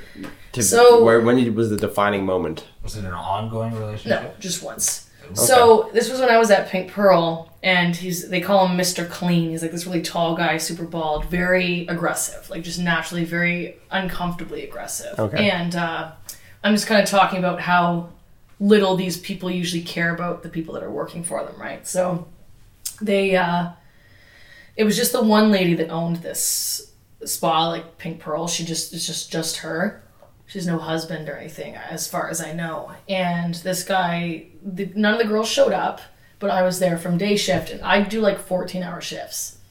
Like lots of girls would do doubles, which are 14 hours straight. Sounds brutal. Yeah, it is. And nobody came in for night shift, so I'm like, I want to go home. And she's like, no, I got the cameras. And then she said she'd fire me if I didn't stay. So long story short, not to go through the gruesome details, but he wanted anal, and I said no. So he hit me over the back of the head, and then he did it anyways. he threw money at me when he was done. So Chanel considered that not rape because he paid me. That's what she told me. That's a very weird standard to approach. I don't think money... No. No, it doesn't help. No, still rape. I don't care what anybody says, but... Especially the violent part of the beginning of it that you had not consented to. The hitting in the back of the head. It's as simple as that. Yeah. But it just kind of shows how little that place cares about the people that work for them. Because she's like, well, he paid you and escorts can't be raped. What? I was just so shocked. But then where the story's leading to is when I worked at Studio 7B, I saw him. He came in the door and he picked me. This was like 2 years later. Okay? Mm-hmm. And I walk in the room and I'm like, can I fucking help you? Like, I was furious. I'm like, why? Why are you... I thought he was like here to apologize or something, or I was drunk, or... He's like, what? What do you mean? I'm like, do you even know who I am? He's like, no, I've never met you before. I'm like, are you fucking serious? He's probably done that many times.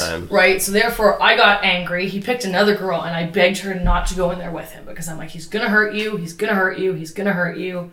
Now, I am a submissive, like definition of submissive. You know, punch me in the face, break my jaw. I'm fine with it as long as I'm consenting. Sure. Okay? I'm okay with being hurt. I'll write that down. But I didn't consent to him. So this girl, of course, came running out. He'd actually broken her wrist. And I guess he didn't get to the point where because there's, I don't know if they're going to watch this. I don't care. I don't like them anyways. Except for Jamie. I love you, Jamie, the owner's husband. Amazing guy. He heard whatever was happening, like, because the walls are very thin, so you could hear everybody fucking everybody in all the other rooms. It's just a clusterfuck. It is. And Jamie came fucking kicked in the door. He's like fucking good 6'7" big biker guy, nicest, sweetest, cuddliest giant teddy bear ever, but like he picked him up by his collar and threw him out the door, because they are a legal business, so he doesn't want to. Of course, he probably obviously wanted to do something else to him, but it was just like, when on the topic of fighting too, like the girls just didn't care, just like the owners most of the time didn't actually care about the clients. There's lots of people that are good at acting like it, you know, but they just, I don't know if it's their way of rationalizing it, like they're not human, and you know they're almost subhuman, and, you know, they're not worth caring about. But I cared about everybody that I've ever seen. Like I had regulars that. You know, how's the kids, and you know, like it's just even in like just the regular life of everybody doing their normal minimum wage jobs, the companies at least want you to have the illusion. Everybody's got to agree to the illusion that we care about the customers and we care about this and that, and you know, your safety matters and all this stuff. So I guess it doesn't have to exist in that world necessarily. No, but I actually care about the customers. Like, I work in an Avondale right now, and most of them don't give a shit, but I actually do still, you know, so I don't know if that's just me, but most of the fights I've gotten in were over my clients and people making fun of them. Like, I had a South African gentleman, I cannot remember his name, because this was years ago, but he was, you know, quite a bit older, and he couldn't, there was a language barrier there. So he had left my room. He used to come to see me, and he'd write me these songs, like these love songs. He was super sweet, super sweet guy. I loved seeing him. And he had walked out, and he walked into the bathroom where one of the girls, Paper only had one shower and one bathroom for everybody. At Studio 7B, we had a bathroom in each room, which makes sense. It does. This girl had left the door wide open, and this poor guy was walking in the bathroom, and she starts screaming, "Get the fuck out, you fucking pervert, blah, blah, blah." I'm like, you left the door open, and you're in a business. When I shower, I'll lock the door, or I don't care when people walk in. It's going to happen. And he was so freaked out. Like, she was, like, running after him, like, screaming at him, and I'm like, don't talk to my client like that. Like, what's wrong with you? It's an interesting relationship, because a lot of clients might think, that the women that they're seeing are less than human or whatever, but it goes the other way too, where the clients are these low lifes now, which I think actually happens more than the clients thinking about leave the girls. I think almost because it's probably a bit of a group mentality where like you can disassociate yourself from the clients, which clients are they're individual basis. They're going to try to approach things more individualistically, I think. Yeah, I guess because they're just seeing you, right? You're seeing a bunch of people, a bunch of different people, that you can and put into categories. Yeah, and for people to be able to, I guess, deal with it, I guess, because you do. Everybody, no matter who you are, you still have to deal with it because there's hard things about it, you know, and it's dangerous. It's always dangerous. No matter what you do, it is dangerous. It's either STDs or someone could become violent. You know, I've had people that were too drunk. On the topic of danger. Yeah. I mean, working in a massage parlor, rub and tug, or whatever. There's even a existence of a fake boss at the very least. But legal ramifications for something like that, like if you get robbed, you can't. What do you do? You're No, actually, no. We've had, for being robbed specifically, I think so. I think you're kind of fucked there.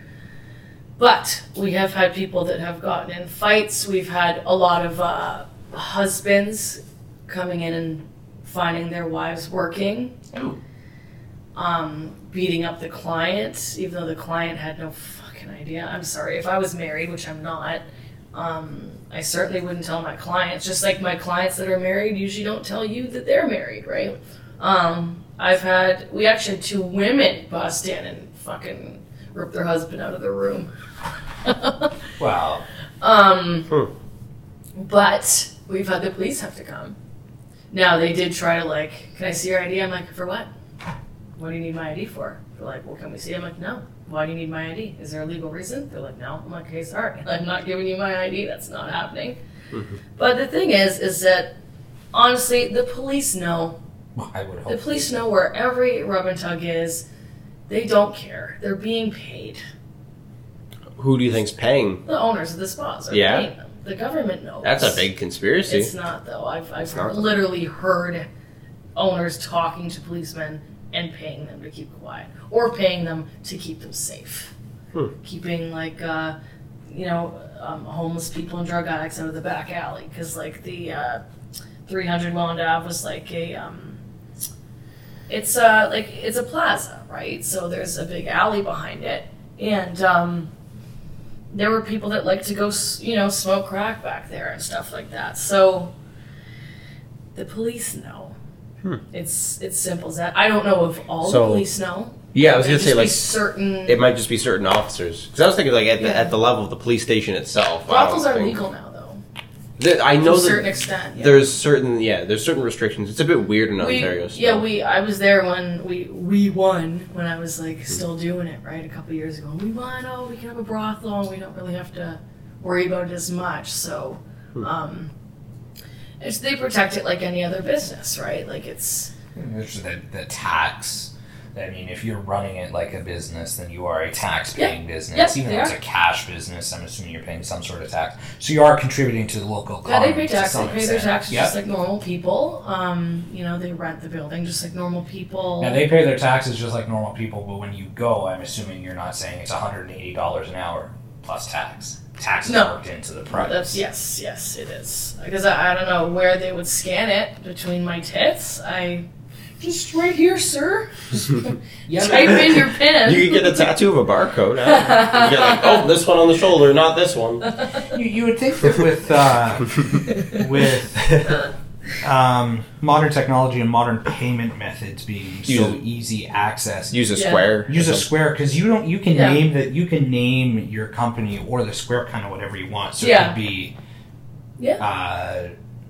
69 grocers, and your wife might think, Jesus, he buys a lot of fucking groceries, but you'd be able to do it that way. So we're in a good time where escorts can very easily. That would stop people from going, I didn't take enough money out. It's okay. Go ahead, put it right in the machine. Visa, MasterCard, cash, check, debit, credit, unborn child, whatever works. I'm not Rumpelstiltskin. But no, it's. I think that's an avenue that people should take. I don't know. You don't want to give. I don't know if people would want to be their spending tracked, even though you can name it whatever you want. There are people that would not even write me reviews because they were worried that it'd be tracked back to them. Even they're still tracking technically. Like if I took money out at 3:00 in the morning. Well, yeah. I'm just saying that you could make up some. I took money out and was I don't know. You can do something, but like my point is that people aren't rational with it. Like again, I don't have very many reviews online, even though I'm never planning on getting back into it. Like actually, again, like I just have my regulars or whatever. You have a web, not that we're going to promote it, but do you have like an aggregate of reviews that you? There's only a couple I can access because some of them are through Golden Triangle Review Board, and I can't get on it because I have to make an account, and they won't accept my request for some reason. So the only ones I've ever seen were friends who don't start doing that. Yeah, sorry. We're friends that have an account. Well, the reason why I'm denied is because I went to go make one at one of my clients' houses, an account. And I guess he already had an account. So when I tried to make the account, he tried to post a review for me, sorry. So I already had an account. He tried to post a review from his account on the same computer. They fucking posted where he had put their review. They took it down and said this came from the same IP address as Vivian. Like multiple accounts. Yeah, okay. So that shows people think that I wrote the fucking review. So that screwed me over for quite a while. So people thinking that I wrote my own review, right? Which is really bad. Yes. Like if someone did that, that's really bad. I have one review that I don't like that says it said that he had a good time, but that I am a big-bodied woman more so than in my photos, which I don't agree with. I think I look exactly the same as in my photos. So I had a lot of people asking me, like, was I bigger than I was in my photos? And I'm like, no. And they're like, well, why does this? A lot of people depend on reviews, but most people won't write reviews because they think that their wife's going to track it or whatever. It's probably like any review where the good reviews don't get posted because they just enjoy the whatever they had, and then the bad they reviews just enjoyed it, right? The bad reviews show up because someone has an opinion. Yeah, that's the biggest bad review I had though, was just that I'm bigger than I looked in my photos, but I'm not. How bad can an orgasm be? How bad? Yeah, you're right. Right? I guess. Yeah. I mean, still at the end of the day, I'm sure there's lots of clients that obviously don't finish it. They have some other thing they're getting off on, but yeah, it's true. Going back to the pricing topic, it's an interesting thing, and this is with respect to male and female escorts, but there's no, like, who, is there a board that sets the price of sex? it sounds to me like it's just pure capitalism. It's, how much is someone willing to pay for this act, and am I okay with that? I remember watching a documentary on Netflix about escorts in Vegas, and there's this... Are they all the really sad documentaries? Well, it's a lot of sad all the documentaries this year are so sad. But the documentary, pimp's driving around, and he's talking about it like it's just, he's selling fish at a market. Yep. He says... after the recession, the price of pussy went down. Like, it definitely went down. And you used to be able to get, like, now you have people doing, like, $60, stuff like that. It's really just driving it down. So, like, at one point, I think there was a pussy NASDAQ.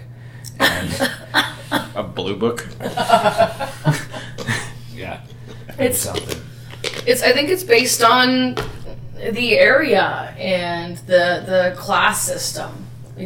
What kind of people live in the area and what do they make a year. It's like bars, same thing. You're looking at what kind of people do we have around here. And they always just tried to have one curvy girl. Like, I'm always the curvy girl, but then they had a couple, and I guess we all blend together, but I don't think so because I'm the only one with actual curves. Like, all these other girls were just overweight, which is fine. There's a market. I think there's a difference than overweight and curvy. I think lots of men will uphold that argument and say that, yes, there's an absolute difference. There is a difference. Yes. I have a small stomach. That means I'm not overweight. Unless I had, elephantitis of my legs or something, that's obviously different. But But it's if you have more than one curvy girl, I guess they just blend together. Everybody wants these tiny little girls, and I think it's all because it makes them feel dominant and more masculine. Being able to, I mean, I've had smaller sexual partners, and you're relatively small yourself too, so that's probably. Yeah. Well, I'm almost 6 feet. Yeah. But I mean, Oh yeah, I'm quite skinny. I'm not overweight or anything, but it's it is. I didn't mean that as an insult. It is an interesting dynamic being able to move somebody around and do things you otherwise wouldn't be able to. Yeah, like most people can't pick me up. Like that's not, or at least not comfortably. No. You know, I'm going. Yeah, this is super easy, and I can just throw you around. It's like most people I can throw around. But that's hard when I'm a sub, too, right? So, like, I'm a submissive, and sometimes... And I seem to be more attracted to, like... I don't like over-the-top, ridiculously steroided-out muscles. Like, I like someone that's, like, toned. You know, toned and... But I seem to really go for the smaller guys, too. Like, just small... Not like, short, but, like, just smaller build. For some reason. I've always been... Even though I'm a sub, so you'd think... You want somebody that I'd go tougher. For someone that's, but see, I don't think that toughness and aggression is size. But as far as sex goes, it really is getting into an act.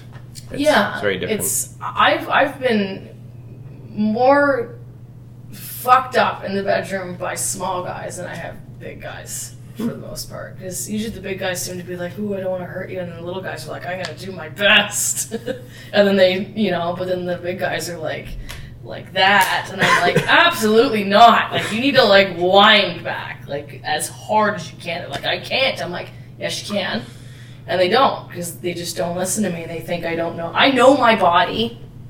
People out there that are watching this, I'm aware of what I can take. It catches you off guard, I guess, as a male, just because going around, a lot of women they want a very gentle experience, and that I've had women that like literally slap me in the face right now, decently hard, and it's like, oh, okay, and it takes some warming up to. Oh well, for sure, I totally agree. Like, it's not something that's like average or something that's normal by any definition of the word, but it's. I just have to like sit there and convince these guys like just hit me, please. Like just throw me against that wall, or I guess if that's already their kink and that's the thing that they're into, they're gonna know what to do. It's hard for me to find people that like that. I can't be like, "Hi, nice to meet you. Are you into BDSM?" It's probably the most generalized characteristic in the kink community. Like I think 50 Shades of Grey kind of ruined it though. Yeah, because I know Hollywood. Maybe they have a false perception of it now. First of all, people watching 50 Shades of Grey is like, that's not even rough sex. Okay, I'm sorry. Like, he had all the tools. He didn't fucking use them. I didn't see him use any of those awesome whips and chains and hooks. All he did was use a paddle at the end, and she cried and she left. That's sorry. Spoiler alert. I haven't been able to sit through that movie. So it's about this masochistic, abusive male that has no interest in like, this is, I am into BDSM in the bedroom, not, I think it's abuse in everyday life. I do know that character tries to run her life, basically. There are some people that live sexual kinks as normal, and that's fine. Like, if it's like, if the person consents, okay. However, most of the time, if you are like excruciatingly dominant in day-to-day life, that's you're abusing your partner. There's a difference. Like, I'm actually very dominant, extremely dominant personality-wise.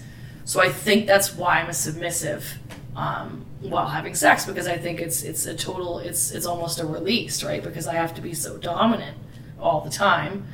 And I don't know, I guess I can be intimidating that I like to be a submissive, but Hollywood BDSM is not BDSM. So I have so many friends that are like, oh yeah, I like BDSM. I'm like, oh, cool. What do you like? They're like, oh, like handcuffs. I'm like real handcuffs that are like cutting into your wrist, or like fluffy handcuffs. They're like fluffy handcuffs. I'm like, okay, that's cool. I'm like, oh, you like being hit? They're like, yeah, they can smack me decently hard. I'm like, anything else? They're like, no. I'm like, hey, that's just sex. That's not BDSM. I want to pull a side note. Where do people get good handcuffs? Oh, God, it's hard. I've never found a pair that didn't just break the first time they were I have a being great used. pair. Well, I have an actual pair of handcuffs. Like a nickel-plated... Set of handcuffs, yeah. My brother is really good at getting things. He can. They're actual like they fall off a truck. Out of a police car. He can get. Although he didn't get me those. I had a friend who did, but my brother can get a lot of things. But you got to order them online usually. Yeah. Because most of them break. But that's it's really hard to find things for actual BDSM. You can't go to the Love Shop and stuff. They have this 50 Shades of Grey line out right now. Okay. Mm-hmm. There's a whip. I was standing in the middle of Spencer's, picture it, whipping my ass with this whip in front of kids and stuff because I'm testing and I want to know if it hurts. I don't think that's strange. I want to test the whip. I mean, it's right? there, yeah. Just hang on the shelf for you. The guy that was helping me out is super flamboyant and was just laughing his ass off. He's like, "Well, I could do it for you if it's easier." So then he starts to because I just wanted to know. First of all, it broke. Yeah. He hit me not even that hard, and it just snapped. Wow. And he's like, Quality "It's okay. control. It's a piece of crap." So he's like, "It's not you were going to use it anyways." And he's like, "You would have brought it back." I wanted to get a gag ball, and they have this gag ball that is literally picture those little Like a ping pong? No, those mini putt golf balls with the holes in them. Oh. The plastic ones, hard plastic. Yeah. Probably because I'm going to be biting down on this, and you want me to break a tooth? Why is it not rubber? Why is it plastic? I don't understand. I don't know. It's because these people aren't actually using them. They're putting them in their mouth and going, and just holding this gag ball in their mouth. The whole point of a gag ball is you're supposed to be biting on it. That's the whole point, right? Pain, that's the whole point. Now, on that, maybe it's good and it's bad because you're introducing. It's like you're introducing people kind of like BDSM light, and people who like it might try to go further. Yeah. But a lot might just be turned off by this isn't good. But then it wasn't going to be for them anyways. I guess. Yeah. I don't mind furry handcuffs. I don't mind them either. I don't have. I've had handcuffs before that I broke. Mm-hmm. Because they're not strong enough. Yeah. But with the furry ones, if there's pink fur, I'm not gonna restrain. You're gonna get so turned on. Yeah, pink I'm gonna fur. break it. So no, that's not me. But I'm just talking about how shitty quality this shit is. Don't buy it. Get I got a pair of gag handcuffs that say "Don't stop" on them, and they're material, but they hold pretty well. So for someone who's not looking to actually do BDSM but wants rough sex or bondage or something, just tie your arms here or something. Get your good old Canadian Tire has rope for Yeah. a decent price. Yeah, that's where I get most of my rope. Actually, I was a Girl Scout, so I can tie knots pretty well. Actually, I was a Boy Scout, so I can tie knots too. Just with other Boy Scouts. No.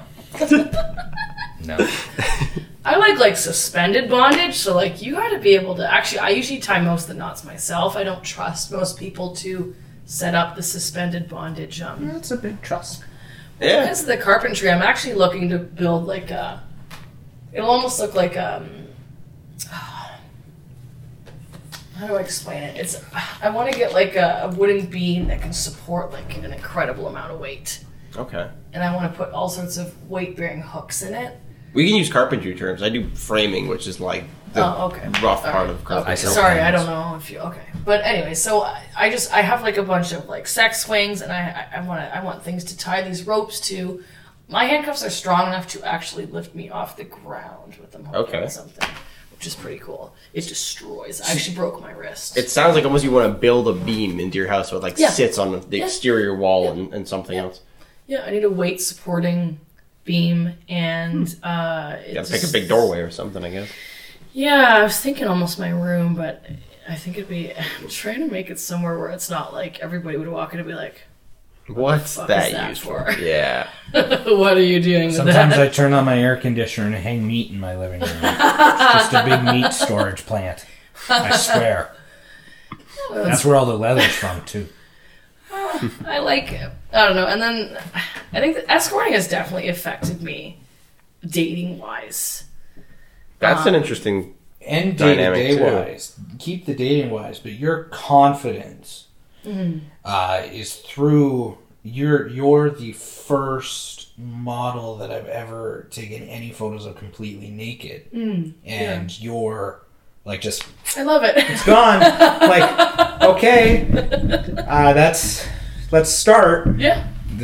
I'll sit there and eat naked. Like, I've done shoots where I'm just chilling there naked, just talking to people, like legs wide open, like, what's up? I think it's a personality type a little bit too. Like, the closest I've got to that is going to the doctor and they're like, okay, we need you to disrupt, like, we have this special gown. Yeah. Like, no, just do it. I don't care. It's the human body, though. I do have a lot of confidence with my body. I'm not very confident with my face for some reason, but with my body, I really am. So, it affected me there in a good way for sure. It's a lot of positive. People are paying me to have sex with them. It can be detrimental, in a bad way. What are you looking at? Just follow the cameras, make sure everything's still running. It can be bad, but it can also be, it helped me with my confidence a lot. But see, well, I have bipolar, and I also have mild dissociative identity disorder, which used to be called multiple personality disorder, but they changed it, so I always have to explain it when I say DID. But I just have a hard time dating because, like, I'm almost like it's like I'll like someone, and then I'll slowly pick them apart as time goes on, subconsciously, not doing it on purpose. Okay. And then I will, like, not be attracted to them anymore. And how long does that process take? It depends on the person. Like, now I understand that personality can have obviously can have some influence on it, but I'm just talking about people that are great people that I get along with, and I'll be like so attracted to them in the beginning, and then it fades and fades. And like, I'm the most comfortable in a sexually open relationship.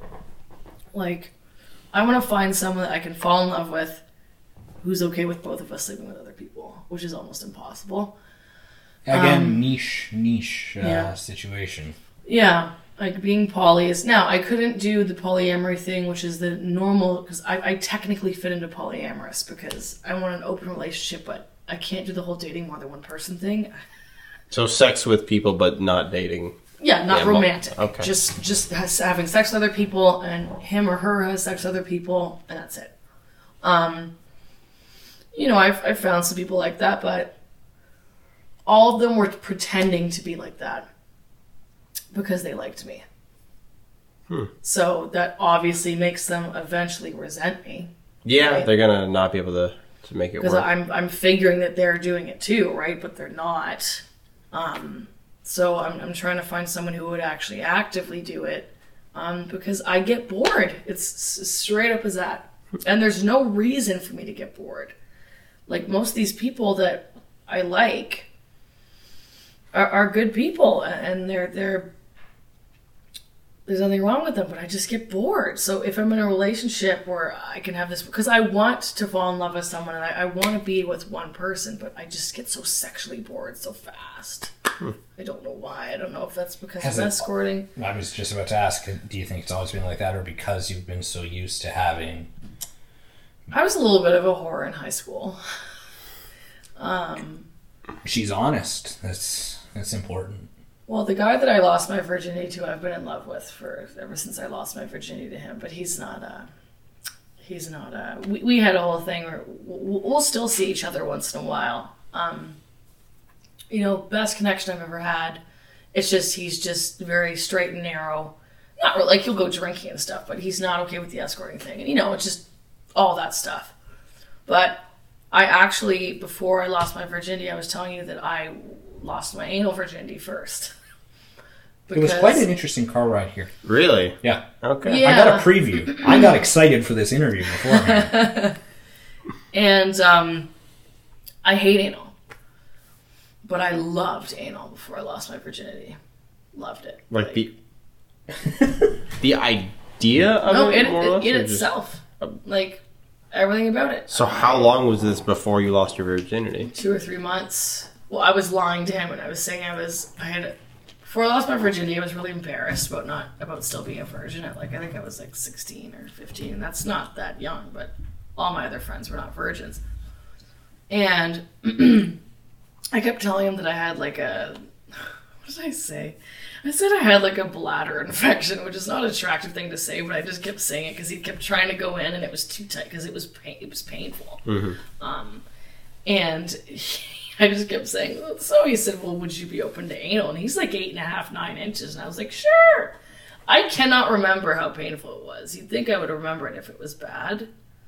But maybe I blanked it out. But the rest of the times it was great. Like, we were fucking like rabbits, just anal. Fine. Nothing wrong with it. Now, so painful. Can't do it. Like, not even... Like, I don't mind, like, rimming and stuff, but, like, even a finger, I just... It's also because I'm kind of a little bit OCD, so it kind of grosses me out. Yeah. Like, that there's, a chance. There's some some people with very high functioning levels of autism and stuff that I know that it's just, they've talked about, like, nope, that is not even approachable. Yeah, not even anything. It's just, like, it just freaks me out that something could happen, and the way the digestive tract works, you'd never actually know if there was if you know what I mean, like it's just gross. It's never happened to me, but we're on a very good topic. Like, you brought it up, so I have to mention. And of the people who I said we were doing this, a lot of them had expectations. So I do have to ask one thing. Mm-hmm. You mentioned the 8.5 to 9 inches. Mm-hmm. Inches. What's your range? What's your spectrum? Biggest to smallest? What I've had. Yeah. And whoever asked this, I have asked it for you. Hi. I don't know who you are, but hi. That is the benefit of live streams. You can take questions, but it's true. Maybe one day. We'll get there. They're not anonymous questions. I'm more than happy to come on again, so, like, that'd be cool. If it was a recurring thing, we could always make a segment. Ask the escort questions. Not bad. I like it. So, on that topic. So, the smallest I've ever had was literally just a head. Like, there was no shaft. There was nothing. Huh. Like, literally. I'm not being melodramatic. It was literally, there was no shaft. The definition of micropenis, I guess? Yeah. Were they a fatter person? Yes. Oh, okay. But I've always wondered, like, if someone is obese... Do you want me to answer this? I think I know where you're going. If someone is obese, does it make them smaller as they gain weight? Like, does it, like, suck in? Like, I look bigger when I'm laying on my back. I was going to say I look better. It came out bigger. Shit. That's the truth. When I'm not on my... Yeah. Yeah. There we go. Yeah? Now yeah. So I guess it just gets pulled behind everything. Or something? No, it's just... I don't think you're that big. Well, thank you. I appreciate don't. that. I'm working. I'm talking about, like... But no. As you gain weight... I mean, the pelvic area... There's a fat deposit, and I'm assuming the fatter you get, the more it builds up. Yeah, because, like... he was just... and then he wanted to have sex with me, and I'm like... How? And I was, like, trying to suck him off, and it's like... That was my face. There's a... Because this just, like, it's all, like, fat, and I'm like... I'm not... demonstrate. There's nothing. There was nothing. There's nothing to do with it. Biggest, 11.5. Oh. Maybe 12. I think that's about as big brutal. as... It was brutal. As you can get before you're breaking records? Yeah. He wasn't all the way in me. There's no way. No. There's no way he could go all the way in. There's no way. It was just cervix. I'm like, ow, ow, ow. That's a thing I haven't asked a lot of women personally, but I do get the feeling that a lot of women vary in depth. They do. Of course they do. It is like... I don't know. I'm not huge by any measures, but I've bottomed out a few women. What size are you? I'm not... Okay. I'm perfectly average, so I guess about... No. Tell me what you think average is, because everybody's always wrong about this. I looked up statistics, so maybe I'm insecure about it, but probably anywhere between 5.5 and 6 on a good day. You're bigger than average. Average is more like 5, so... You think so? Yes, I know so. I think I was looking at like Canadian averages, but... Yeah, I'm talking about... Regardless, it's... Also, plausible deniability, I haven't measured in years. Yeah. I did it when I was in high school. I never did. As I said I don't think previous it's changed. episodes, I haven't done it since like if 3 you years. haven't measured since high school, you're probably at least a half an inch bigger, I'm going to tell you. Okay, maybe after this podcast, I'm going to go measure my dick. Good, tell me. Follow up. Hey, you guys have to be comfortable with me asking shit So, too. That's true. No, it's true. It's fair. So, do women She's that turning have on that us. problem? Like some Yeah. in the industry are just really shallow or something? And Yes. I see that getting in the way. Yeah, it's like it's Literally. all where your cervix is, I guess. And I will try to explain it to some of the men that are going to be watching this that don't seem to understand. You cannot get looser from getting fucked. You have to explain this to everybody. Women that you feel that are loose, it's not because they have a lot of sex. That is a huge fucking myth. That is not in any way true. And it infuriates me because my brother talks like this. Yeah. It's like, oh yeah, the bitch was so loose. I'm like, well, I can explain to you why she was loose. If she had a child, it does go back eventually. Now, if you are getting fisted every time you have sex, that might be it. Like if you're shoving like some you might porn not stars. have time to Odds. rebound and be But all from elastic. a dick, even a 12-inch dick, no. It's the vagina can expand up to 200% when turned on. 200%. Imagine how big it can expand. Okay? So, most of the time, if you're having sex with a young girl and she's really loose, it's probably because you really turned her on, you dick. I'm going to tell you that now. Also, Oh, shit.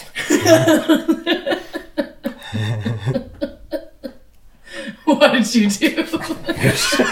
I mean, no, it was just a. It's a good big reaction myth, though, shot. and it's been going around for a long time, and I can't expect. And I didn't actually know that until like a couple of years ago myself, right? And I guess there is a scientific fact that thinner girls are not as tight. Because There's I less have, pushing yeah, in I there. have a lot of,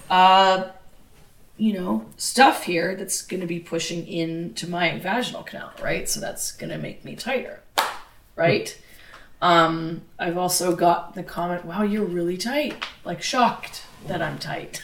And I'm like, that's kind of fucking rude. Well, I guess they have that mixed perception. They have that myth, right? Yeah. That, well, because I had sex for a living for years, that that means I'm loose. I'm like, no, actually, I get compliments that I'm tight all the time. So it's, and I guess a lot of girls that are thinner have that problem with people just, I don't know why people judge that though. Like, there's ways you can tighten yourself and like... Kegels.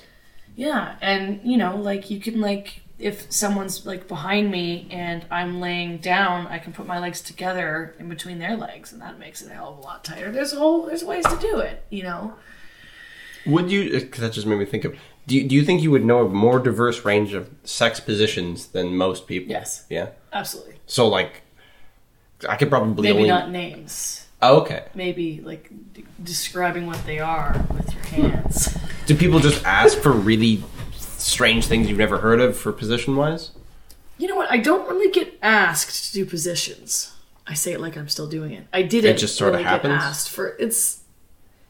Yeah, they'll just kind of like throw me around. You know what? Honestly, most clients are just it's same old. On top or behind. I like doing it behind because, well, especially if I'm not getting a good vibe from them, or if I'm not connecting with them.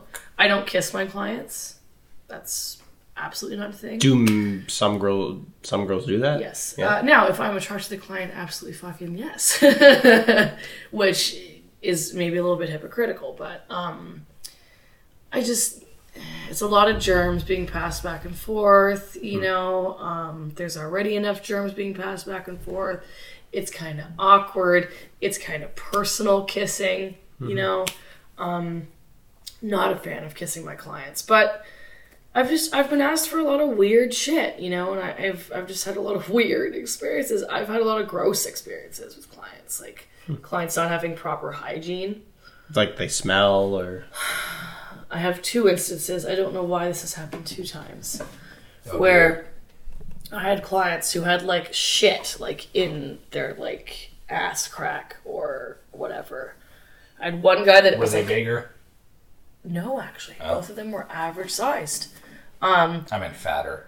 No, I know. Oh, okay. One of them was like, it was like their whole like ass. The other one, it was like just the top of his ass crack. So I'm like, I don't know what the hell, but I was just, I'm very confident, but I'm very nervous about telling people embarrassing things. Like, so I just dealt with it. I just breathed out of my mouth. Oh no. I couldn't tell him, and I'm sorry, but both of those guys showered. Like, what the fuck are you doing? What are you doing? You shower. Especially if there's a shower on site, it's like, just go use that. And how did that even happen? Like, they couldn't wipe properly? I don't know. That's why I asked if they were bigger. Like, you wipe all the way up and then just like... Oh, they went...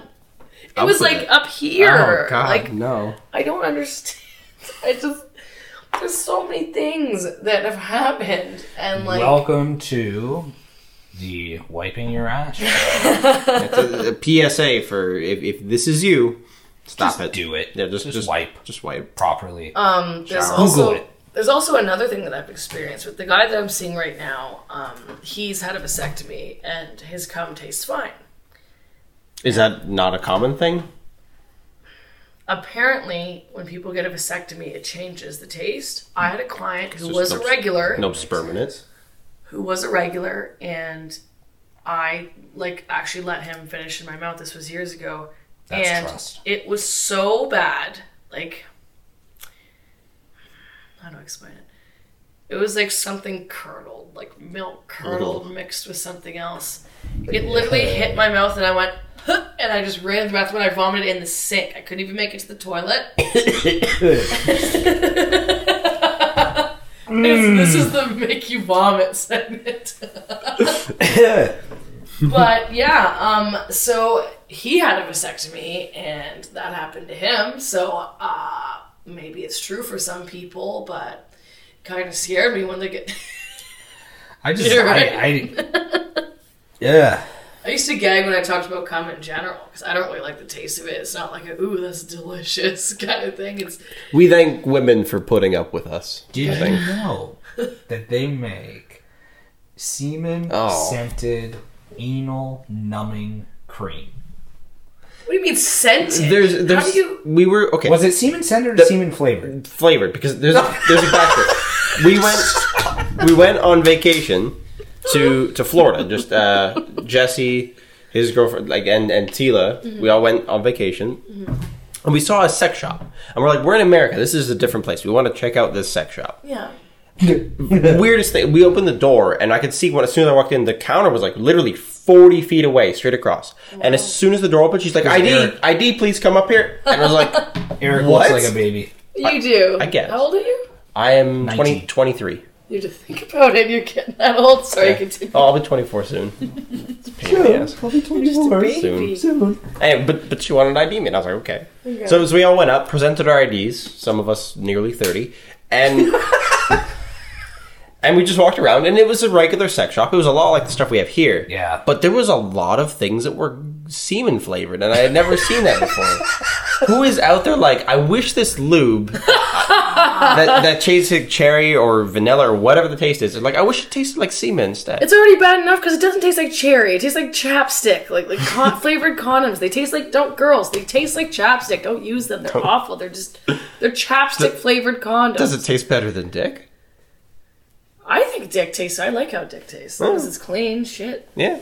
And to anybody that says that the clean women don't have a taste, you're fucking wrong. What's wrong with you? Everybody has a taste. There's a taste. I've had people that weren't talking about me, but were just for instance, my brother's buddies are kind of like him, right? Like vile, and they're like 20 and hicks, and so they're talking about it. They're like, well, if a woman has a taste, then she's gross. I'm like, it's like water. I think water has a taste. Yeah. Everybody has their own taste. It doesn't mean that you're... So dick also has a taste. I can't really speak about dick, but I can say that yes, women do have different tastes, and I don't think any of them really had poor hygiene for the most part. No. Well, the other thing is that a lot of women actually don't know is you can't use soap down there. That's actually really bad for you. You gotta use either special washes, which I use because I can't do but the best thing for you is just water, no soap. Well, See, I know obviously you don't go inside with anything, but This is self-cleaning. But what if external use soap, like anything that's visible from the outside? External use, you're just supposed to do water. Really? That's the healthiest way, because soap will throw off your pH balance, especially scented soaps. It's brutal. I'd get infections if I used yeast scented infections, soaps. And not like even putting it inside. Just there's always a chance that as you're rubbing outside though that it can go in too. Like there's all these factors. But I use Vagisil because it's literally meant for that, right? You know what you would be good at if you had like a YouTube channel about sexual health advice. Yeah. I think. I do think so. I had a friend of mine. I didn't mean to laugh at the Vagisil okay. thing, but we occasionally bring up stories like this, and we don't often reference Vagisil. Never, not once on this. Reasons. Yeah. I had a friend who wasn't necessarily the smartest, and he used Vagisil as lube. What? The only thing I didn't ask him because I didn't want to have the conversation with him. Like soapy. I'm thinking because, as I said, Why did the girl let him? Oh no, for himself. Oh, to jack off. Yeah, probably because it was like it feels like vagina. No. That would have had like some. After a while, it would have gotten sticky though. Like most lubes, like actually Water-based friction. ones, yeah, they get kind of sticky. Yeah. Went into his room. But I He had have to do Vagisil water-based. on his bedside table. Okay, so I mean, I guess based on that story, it might have been his sister's, but there's no reason for it to be on his bedside table. No, it's not. He was obviously using it. He Yeah. was obviously using it. That's quite obvious. I just don't understand it. Well, you know what? Sometimes people are stupid. The first lube I ever used was hand sanitizer. So Oh God, fuck. why? Did you have any cuts or anything? Did it get in your urethra? no. Oh, thank God. Was it really clean after? Well, so No bacteria there anymore. my bedroom is normally in the basement. We had family over, and I was in the spare bedroom for whatever reason. I think. So my you bed thought was they bigger. just had lube chilling? Well, no, I didn't know. I was in bed. I was like young, like 12, 13, right around that age where anything is good. But I'm in bed and I'm like, I was thinking about probably American Pie 2, where he puts the super glue, but he thought it was lube. And I'm like, yeah. hand sanitizer. It dries up. There's no mess. It's perfect. Oh, you actually picked to do. I thought it was by accident. I was stupid. That's For actual note, I also put my brother's hearing aids in a microwave to dry them off one time. Oh, no. That went well. So I wasn't the brightest child. So hand sanitizer, yeah, that was fun. Hand sanitizer, I'm like, there'll be no mess. It'll dry up. Really It'll be dry? great. Lots of hand sanitizer. I'd go, and for a second, it was amazing. And then This is cooling, right? my family and the older family out just like from here to the fridge, separated by a door. I was like, like it was horrible. It did dry. Yeah. It was not good. It would have been super cooling, right? Like super cool. Yeah. It was painful and cooling Yeah. and just not not good. Not a You know good what else first is painful experience. and cooling? People out there watching this, fucking hot and cold lube. Don't do it. Hot and cold lube. There's this lube that's like Isn't hot it a to cold. Trojan. Trojan makes Now it, this yeah. this is Same with just the a hot sex stuff. advice cast. Same with the cold stuff on its own. All those things. I got burns. It actually burned my vagina. Like temperature or like it was. Like burned my skin. Like it physically actually left burns on Was my that skin. acidic, like in a like it'd be some kind of chemical reaction Yes. because it's not physically Yeah. hot. No, of course not. But Yeah. it heats up with the contact of your skin, right? But it somehow with the chemicals had left burns on my skin. I tried to use it again another time, and it's going in your vaginal canal. Like you shouldn't be using. That's a sensitive lube. area. Anyway. Yeah, like I think that anybody, even though it gets sticky, water-based lube is honestly the best and healthiest thing you can use. What do you think about silicone lube? It's not bad. It's just health-wise, water-based would be the best. Because again, the vaginal canal is so sensitive. I've heard that silicone lube's good because it doesn't get into any pores or anything like that. Yeah. It just sort of will leave by itself. Yeah, it's all whatever the mix of chemicals is and stuff like that. It's just I don't use lube because I get really, really wet, so there's no problem with, except for like when I was working. Wow. Brag much. Spit works. Well, spit works, right? Yeah. Why don't people just use spit?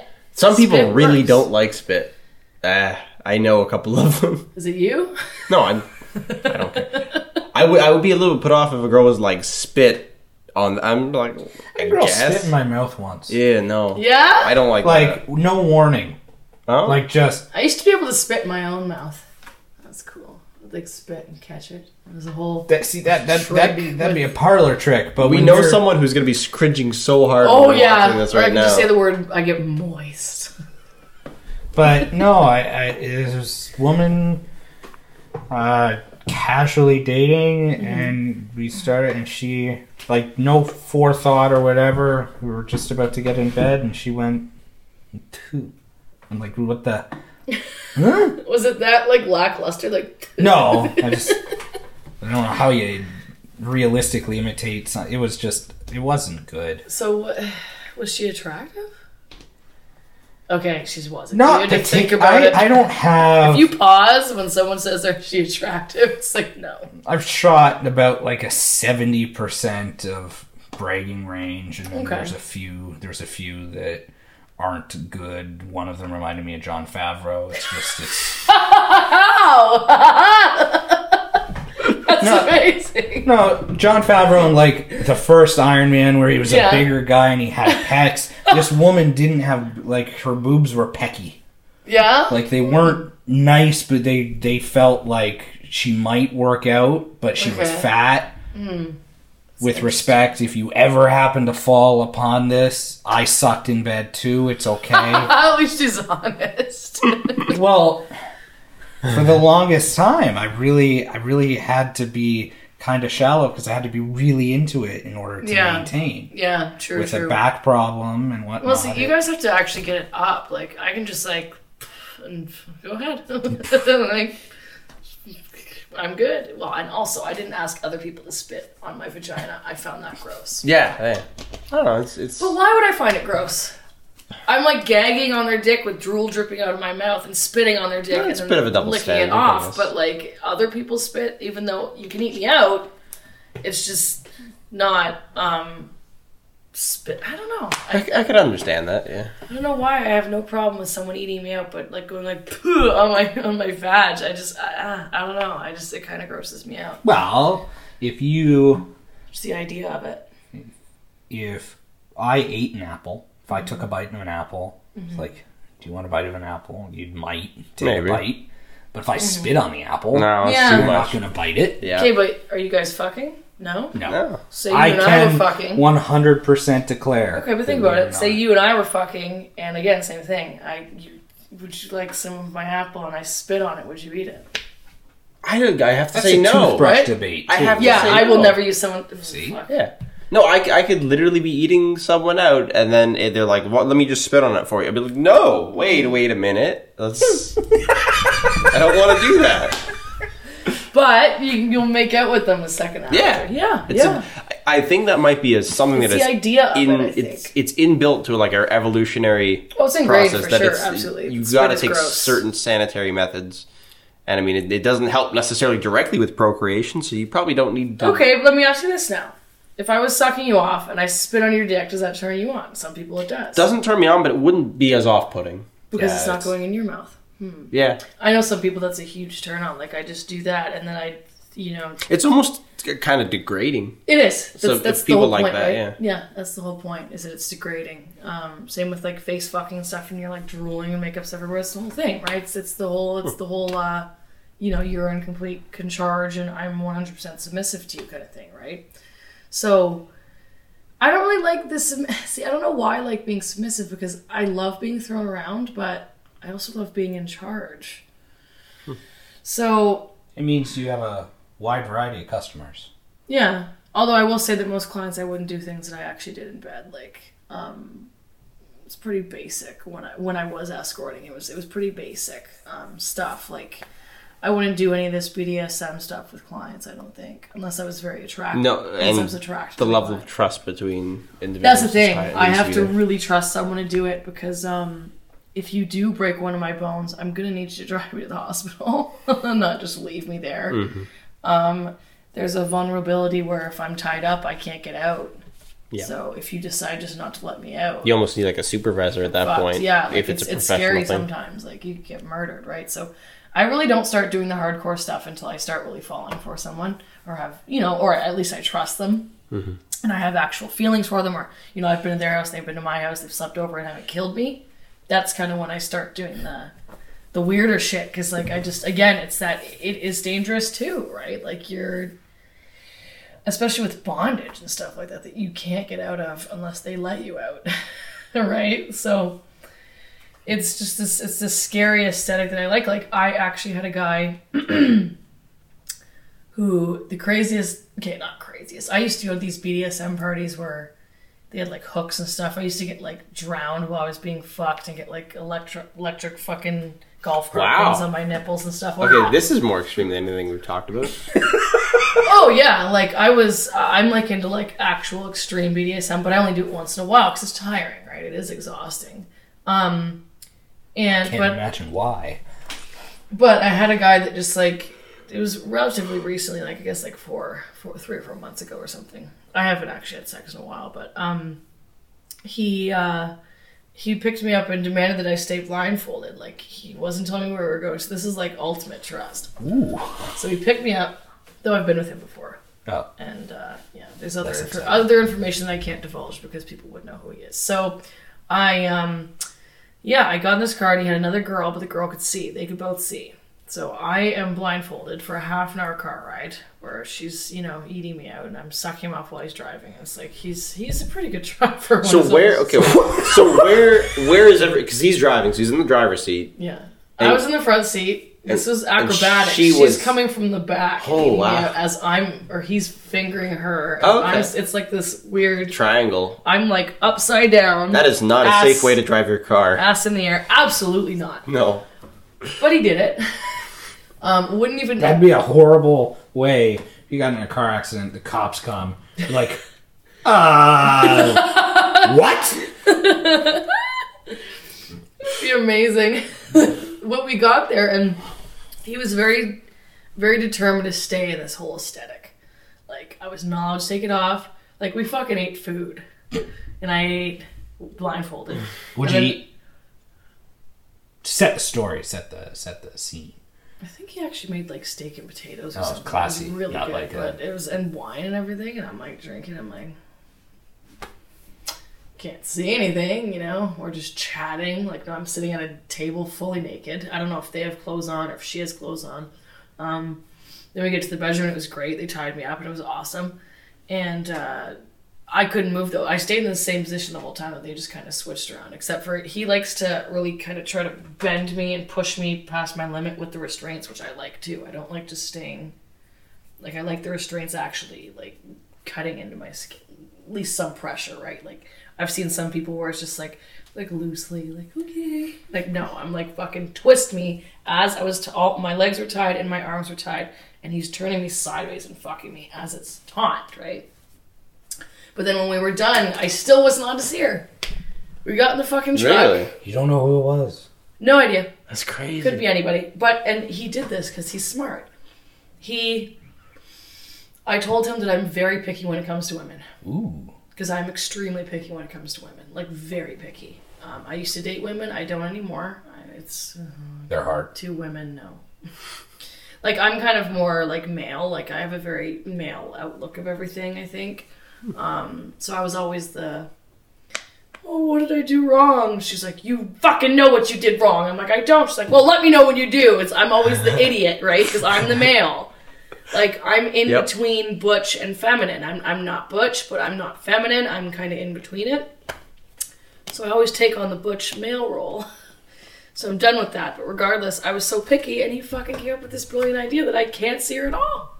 And you think it worked? Yeah, for sure. I was totally into it. She could have been whatever you wanted. Fucking anything that I wanted. I want to do it again. With someone, maybe not them, like someone else, but it was so fucking awesome. Like I can't see anyone else that would be willing to hold that aesthetic. That is a weird thing you see on like Craigslist ads where people have very specific situations that they want to happen in an exact way. Mm-hmm. I wonder if those people really ever do get fulfilled, because that sounds like a tall order to ask a stranger for. This week on Craigslist, but it wasn't Niagara. This week on Craigslist. Yeah. This week on Craigslist, Toronto Craigslist. Researching this, I saw an ad that said, and I mean, I'm sure it'd just be a weird amalgamation of people. Okay. I am going to be masturbating at 10:30 with my window open. You're inviting people to your address! And then what? It's the worst thing. You have a bunch of guys getting hard outside your window thinking, this is pretty hot, eh? Yeah! Oh, look. Like, I don't understand that. The aesthetic of men being able to stand beside each other hard. What about strip clubs? Yeah. I've never got an erection in a strip club. Except for the lap dance. Yeah. But I'm not. When we went on Dylan's birthday. Do you wait until it goes down until you come out to see your buddies? I mean, I'm quick to turn around if I need to be. Really, the only time I've been in a strip club is, and the one time I had a lap dance, it wasn't all that great. No. But no, when we're sitting around like on Dylan's birthday, I'm not gonna pop a boner in front of my father. Yeah, he's right there. You, Tila, and whatnot. There is a conscious element to it for sure. Yeah. I don't even like strip clubs. Yeah, that much. I'm not. We did it for Dylan's 19th, so it's the occasion. I think it's the money for me, just because I'm like I don't go there and get lap dances. I go there and I just drink. Yeah, but it costs $20 per person to get in. And it depends on the day you go, I guess. Yeah. Well, and you want a water bottle, that's $6 or whatever. Okay, but I can tell you, liquor is about the same, but they give you more because they want you drunk. Yeah. I drink liquor. That's okay. I think the way that I need to do it is I need to have a budget of it. Like, I'm going to spend this much. I'm just going to have as much fun as I can. That's what I do. Because when I go there, every time I've gone to a strip club, it's like it was somebody else's idea, and we just go that night. And then I'm like, well, I'm here. I don't really want to blow a ton of money because this is... Yeah. I don't know if it'll be worth it. I don't get lap dances. I don't believe in me getting lap dances. Also, because I used to get them for free at Penthouse because I worked at Penthouse, right? When it was Crystals, then it turned into Penthouse, and it turned back into Crystals again. Now it's some weird fucking club that's... I don't know what the fuck it is. Keep changing it. But I used to get free lap dances, so now I'm like... I don't want to pay for lap dances now. Like, every time I go there, because every time I go to the strip club, I'm out with all my guy friends, right? The strippers feel this need to like walk up to me and be like, "Hey, can I sit here?" Like I'm in charge of the table because I'm female. And I'm like, I don't fucking know. Ask them. Like, ask them if they want to spend money. Always, girls always come up to me. Hey, maybe they're more comfortable starting that way. Here? Yeah, and it's just interesting because like I didn't do that when I stripped. I just straight up went to the table and said, "Does anybody want a lap dance?" Or a table dance, or, but there's a lot of girls that are very, I was going to say determined, but that's the wrong word. They're desperate. And they'll sit on your lap, and you're like, Yeah, I think that was also the element that I not interested. I didn't, off of my lap. Didn't like when they would be very forceful with it. It's like, I would pick you and let you know if I was interested in something. Yeah. Those are people that are desperate. And it infuriates me. Like, this girl did it to one of the guys I was with, and he's just this little cute little nerdy guy, and he doesn't know how to handle himself yet, right? So she sits on his lap. She's like 2 times his size. So it was like a circus already. And she's like talking to him and like boobs in his face, and he's like, but he's also nervous, right? He's like, no, I'm into okay. Into it, but he's actually very handsome. He just doesn't know. He doesn't know how handsome he is, and he thinks that because he's nerdy, I'm a nerd, and I'm a nerd. So I don't think that all nerds are unattractive.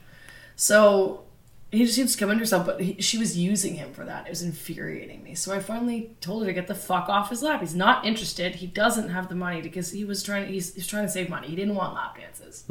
Also, because I think he's too nervous to go to lap dance. Because you go one-on-one, even though you're paying, you still gotta maybe talk. Or, engaged. You have to just sit there like, don't turn the nipples. like, okay, thanks. Like, you can just picture him doing that. So I looked at him, I'm like, are you interested in a lap dance? He's like, no. I'm like, then get the fuck off of him. And she's like, what's your problem, bitch? And I stood up, and then she realized, yeah, well, see, listen, I don't do this catty woman, nee. So I stood up, and because like I'm huge into fitness, right? Still trying to lose a little bit of weight in my stomach, but regardless, I'm relatively muscular for a female, and she's tiny, and I stand up, and she's like, oh. It's like she didn't realize I was like in a dress or something. I'm like, listen, if we're gonna have an issue, we can go outside. If not, just fucking back off. And she's like, oh, okay, and walks away. Because I'm like, I'm not doing this catty, nee. I don't like being violent either, but if you're gonna get in my face, I'm also claustrophobic, right? So it's like, back up, please, because you're freaking me out. And if you freak me out enough, you know, you might get injured. But like, I just... You won't like me when I'm angry. Yeah, and they just... A lot of these girls see the weakest links. They look for the weakest links and want, or what they think is the weakest see if they link. get money out of them. Yeah, and like with me, I just walked around and people picked me. Like, I'd go up table to table, be like, hey, how's it going? You know, do you need anything? Kind of show them the goods. And that's it. It's not that hard to read body language. If some guy's like, it's like, okay, would you like a lap dance? Because you look like a dog. It's like, but if everybody's just like, yeah, we're fine, bye. You know, I'm going to leave. I'm not going to, I'll just sit on your lap and irritate you more. Or like pressure you into getting a lap dance. Like, come on. But again, like I was saying earlier with the internet ruining it, it's just, same with escorting, I guess, is like there used to be so many more clients and stuff before all this free porn and these cam shows that are free for a certain amount of time. And that's an interesting thing, because if you do own any porn site, there's so many ads for cam girls, and I guess people are really into the authenticity of it, being like, oh, I can. It's one-on-one. It's a one-on-one thing with this girl. She's doing this just for me. She'll do whatever, you know. I pay her that much money from it though. Like, I wanted to do it, but I don't want proof. It's like you're making your own physical proof. That's why I didn't ever do porn, because I have no problem with it. It's just I'm picturing me having a child, and my child being like 17 years old and being like, Mom, I'm going out drinking, and me being like, no, you're not, you're 17, and then her being like, is this not you at 18 years old sucking this black guy's dick? It's I can imagine the proof. Or just people, you know, just like, look what you did, Mom. You know, like, and it's not even because, like, I'd be ashamed because I did it. It's more like because I don't want it to be used against me. Like, you did this, so, or jobs, if ever finding, you know what I mean? Like, it's so internet-based now, jobs and stuff. Like, they'll search your phone number, and they'll search your name, and they'll search all this stuff. Which is interesting. I don't know if any of my previous employees have ever done that. Yeah. For me, when you hired me for DH Media, what did you look at anything online? Because I probably sent you a link to my photos. Which would have given you sent the link. Tila did a lot of the searching, mainly because she was like, "Oh, we need another person." No, we didn't. I'm glad you're here. We didn't, right? Worked in my favor. It's a very good situation, but. The photos were really kind of what I cared about mostly. That's why we met. You weren't a douche. That was the big pass. Not that common for photographers. That's a big one. A lot of them are douchey.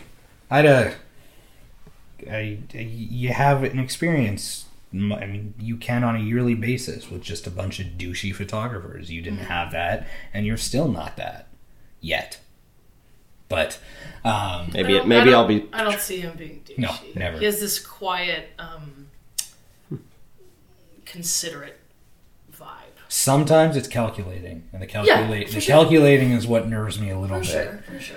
And then other times you got to keep people on their toes. Well, and then other times, you know, there'll be a moment where there's a connection, like the using a tablet as a screen yesterday, where it was actually a nice problem solved, where we stood in the middle of somebody's wedding. So we did a photo booth. You're familiar with the concept of a photo booth, right? Where you just at weddings, you know, people have these big carts and they have a screen on them. For a couple of years, yeah.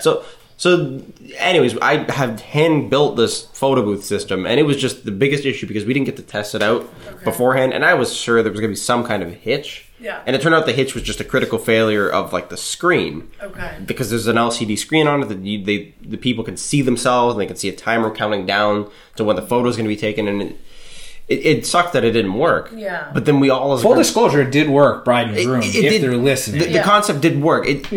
It didn't perform the way that I had anticipated it to. Andrew killed it. Oh my god, he's the best person we've ever had run the photo booth. So if anything, they got the best photo booth we have ever delivered. But on that topic, we wanted to come up with a solution for this problem. Jesse just made the it seems so simple that he thought of it. It was amazing. You know those Surface tablets, the ones that run full Windows? Yeah. You could just put the photo booth program on that and put that in the box. That's a good idea. That 20 seconds of audio and video footage that we just shot right there. I'm gonna it's gonna be all over my Facebook. Jesse just came up with That's awesome. Because my old solution was I would take computer monitors, take all the plastic off of them, and I just have a panel and electronics, and it just doesn't work. Yeah. Like in the way that reliability goes, because I would have to test it, see if it works, build boxes to hold things in place, and it's a process. Have you? Ooh, there's a camera with a dead battery. I'll do a quick little replacement. Have you ever like just sat in like photo booths at weddings or anything like that, or? No. No.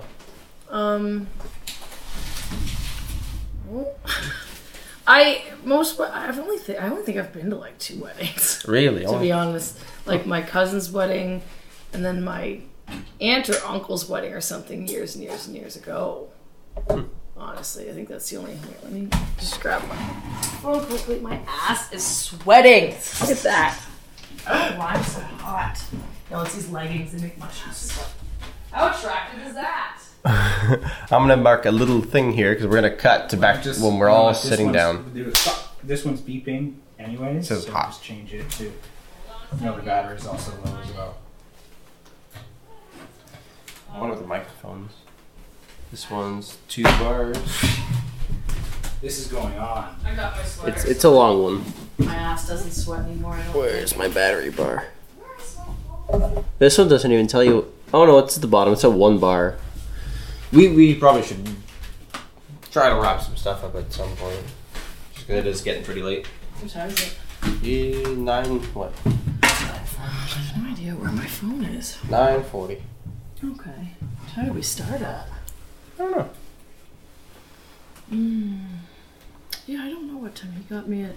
That one's recording again. Okay. Oh. Recording. This one, I can see that for whatever reason the last clip failed because it overheated. Okay. Well, but that's fine. We've got other cameras. Which one was that? Plus the last one. Anyways, it's good. Okay. We're fine. We can. Coming back in. Do we have anything else we wanted to ask? Well, I mean, this has been interesting, and I see no reasons to why we couldn't have you on. It's nice. I think it would be popular. I think in like whatever you said, like a year's time or whatever, if we ever could do live. We have to do it by New Year's. Actually, we said that on episode 8 that we have to get it to a point where we can do it live. I think there's an audience for the stupid thing I said with like Ask and Escort. I think there's actually like for health advice or relationship advice or sex advice or whatever it is. Can I sign you into a multi-episode contract right now? Oh. Would you make your own content? Like, would you? Yeah. You'd make your own YouTube videos and have like a series kind of thing? Yeah. I think it would be popular because there's so many things that I could do. Like I could do shit with the horses, and I could do stuff with relationship. And I actually used to have a sex blog that was quite popular, but I was young. I was like 18 or 19, and I was still living at home, and my parents did not approve it. So they said, you either take it down or you move out. So it was actually quite... I posted some photos on there, too. Did you take it down or move out? I took it down. Okay. I fully took it down. But it was quite popular, and, writing is one thing, but I like talking a lot, as you see. That seems to be the Yeah, our blog thing, whether we do a vlog or a blog, there's writing, but then there's also doing it on camera. Yeah, like I have absolutely no problem talking for hours, and I have no problems answering any questions either. So it's just like, I don't know, I've always had people asking me if I'd make like, again, like it's always like relationship or sex advice or health advice and stuff like that. So I think people would be interested in it, honestly. Do you find, would you want to go the route of, you know, trying to up your own production value, having like a nice camera, a nice studio kind of setup, or would you see value maybe going to a place that's already a studio? Like, I would like to do actual photography myself eventually with a nice camera, nice setup, but with this kind of stuff, I think I'd honestly be better in a place like this, not my own. I don't think that I have the time I have the time constantly to do certain you know what I mean, but like to do it like every single day and just do it by myself, I don't think I'm experienced enough. I really don't think I'm experienced enough. I'd like to learn more about it, obviously, but me doing it by myself I don't think is plausible. It kind of opens up the idea, I'm sure Jesse and I have thought about having like a storefront or somewhere that people could come to, and we could even rent out a space aside from also using it to the fullest ourselves. Would be kind of nice. I think that'd be a good idea, actually. And there are creative spaces like that, although I haven't liked any implementations I've seen of that. A lot of them have failed. Yes. I guess people can't find ways to make money from it. They try to monetize the space. Yeah. And the last one, the big one that Tila and I always talk about, great photographers, they took a chance and they created a beautiful space. They had a boudoir room set up with nicely diffused light, like it looked really nice. And they had the big cyclorama, but it was like a subscription. Yeah. But you couldn't guarantee your time. Like, it was all schedule based. So if I was like, hey, you know what, this was fun, you're looking to get back into modeling, let's do something tomorrow, can't do it. Yeah, true. May not be able to do it. And they unfortunately didn't succeed. There's one channel called Wow Presents, and it's actually all about like I don't know if you've ever seen RuPaul's Drag Race, but it's all like transgender people that had drag queens that had been on the show, and they have all these like little YouTube shows, like they have like literal shows, kind of like this podcast, and it's just in a basement, like a really nicely painted, really beautiful area, nice cameras. And this whole channel just runs on just all these people coming in there and filming their little shows. It's pretty cool. It's like public access kind of content. Yeah. It's called Wow Presents, and it's good quality cameras. There's like actual camera people that I think that they can. I'm pretty sure the way it works is they can hire these people to do it for them, or they can use the equipment. But it's pretty cool. Yeah, it's something. It's obviously slightly different than what you're talking about, but it's. Yeah, it's this interesting idea that the only part of what you're doing is that the space in front of that camera needs to be perfect. Yes. Everything outside of it, it could be in a really damp basement, but you know what? If it looks good, it just has to be. It just has to be that little area, and it is nice to be able to change it up once in a while with different backgrounds. That's also something that can be beneficial. But yeah, like it's if you have the right mindset to do it, I think you can. Like, I think that a lot of people don't follow through with what they want to do. This is 15 weeks. Yeah, we've been doing it for 15 weeks. In a while. Yeah. And I would, the more guests we get on, I think the better. Because when you aren't here and there's no guest present, Jesse and I have just been saying the same things, I think, too much. And yes and no. It's been okay, but... Well, if you did want, like, to just have, like, eventually have, like, random talks about random shit, I'm always... happy to come and talk my ass off about whatever topic or the nice thing, even though we haven't worked out the details, we've started to go to outside businesses that have interesting concepts. That's this for anybody who's watching, especially Teal, this is the meta part of the podcast where we talk about the podcast. But sorry, I don't think there's anything wrong with that. No, but yes, we. So, can you name this business yet, or is it concrete? I was going to go meet with them this week, but it's something that we've talked about quite a bit on the podcast as a technology that is now being run in a commercial space. Can we mention the technology because it's not a specific... Well, it's virtual reality. Okay, so we know somebody who has a virtual reality space where they sell an experience. That's awesome. reached out to them and I said, we're a new podcast, you're a new business. We've talked about virtual reality. I personally haven't experienced it in a gaming or experience firsthand, minus 360 videos. Can we do something? And I almost want to jump off that back into something else. What do you think virtual reality is going to do to the whole business of, I don't know, I only would say necessarily selling sex? I even have an opinion. Yeah. Like if you can put on a headset, yeah, and it is so immersive, you can imagine your fantasy. It could be whatever you want. You can have fleshlights, yeah, that can be customized to certain porn stars' vaginas. You can have dildos that are literally molded out of a certain porn star's dick. Like, you could literally picture fucking someone. They could have like some interactive dummy or something, like an ass and tits or something you could grab and have like a fleshlight that's all interactive. And we would be, well, I don't do it anymore, I say like we, but the escorting business would be fucked. But there's also the side of it where somebody in that business could switch and start creating content in a paid way. Yeah, like, true. They'd be like, true. Your That'd be very strange to do.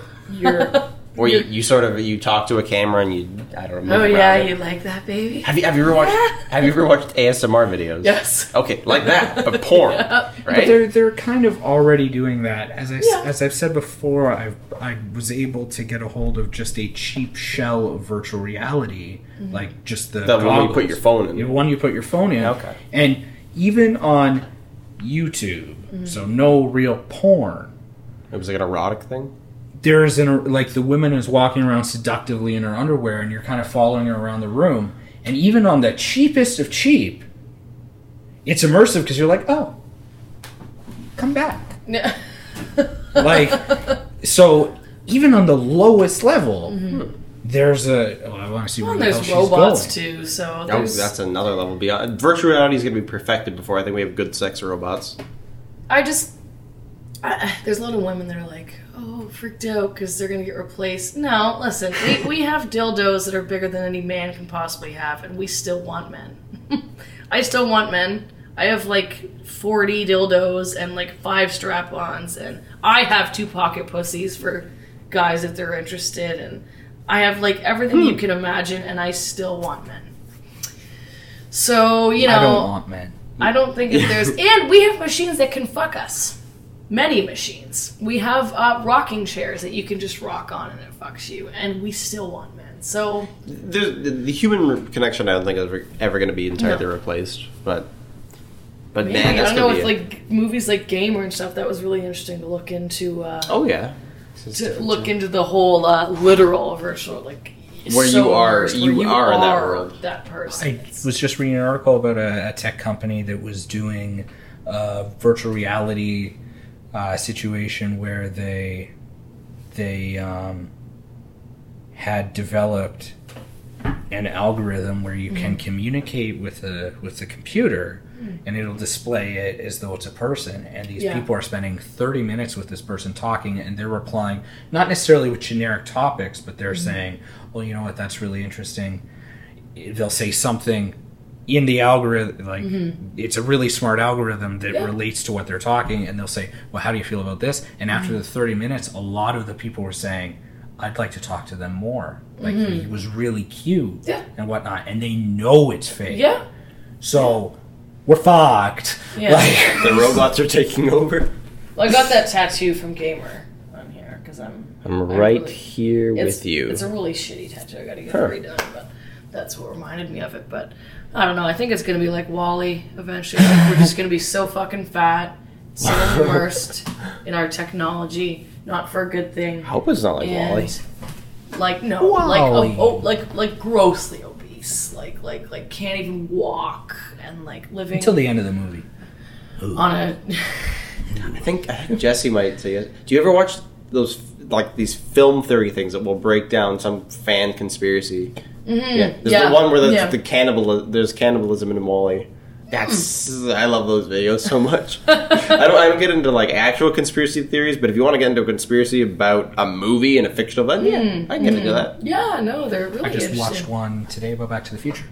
Okay. And how in the original Back to the Future, Michael J. Fox's mom is an alcoholic, and they never address it. Like, that's never something that was mentioned. No. That makes sense. But they say that in every timeline that they did in Back to the Future 1 and 2, she was about to or ended up being sexually assaulted by Biff. The only one where she didn't is the one that Marty interfered. So, she's an alcoholic because she's still trying to deal with the repercussions from being sexually assaulted, and she ended up marrying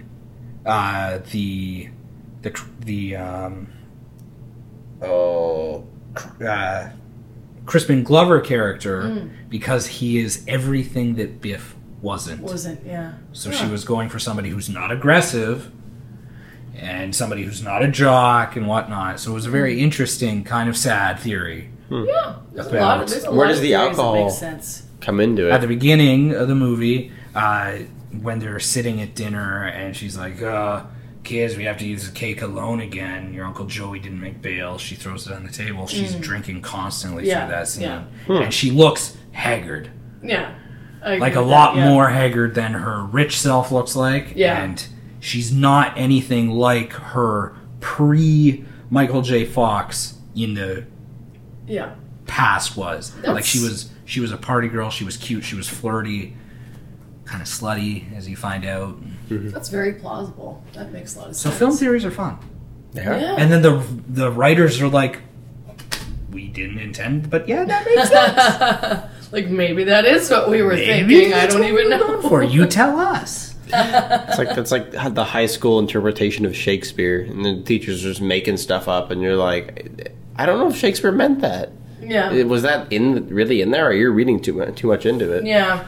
Yeah, but they want to seem deep. Yeah.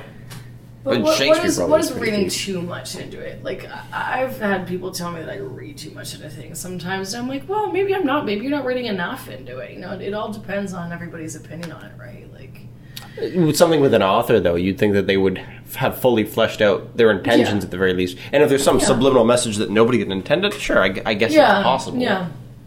Yeah, or some people take certain things differently. Like, when you're reading a book, you're imagining it in a certain way, and everybody's imagining it. Oh, yeah, I can definitely see creative so differences. I'm just thinking that, like, just with things like that, it's, I think I read into things too much sometimes.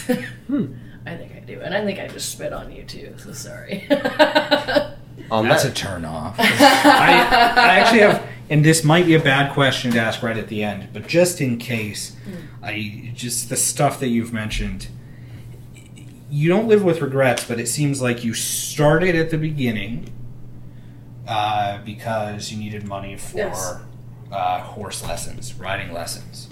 And then there was that drug period. But was there ever a time where you were doing it because you enjoyed it? Or like I don't know what the time period is, but there was drugs, there was the need for money. You say you occasionally fall back in it for the financial. I made sure that I enjoyed every client, but I don't say I'd overall was doing it because I enjoyed it, or I'd be doing it for free. That's fair. Right? I was certainly getting laid on the side for free. But it's so hard to explain because it fucked with my head. Like, it fucked me up mentally doing that. But I also learned a lot of things too, you know, and I don't know, because I refuse to say I regret it, because I don't. But, you know, can I say I regret certain things within it? Like, there's certain things that I maybe regret, but the whole escorting on the whole I don't regret. I don't see the point in regretting things I've done. It's the only thing that you should regret is something that you haven't learned from. Like, even some people say, like, oh, I regretted that relationship.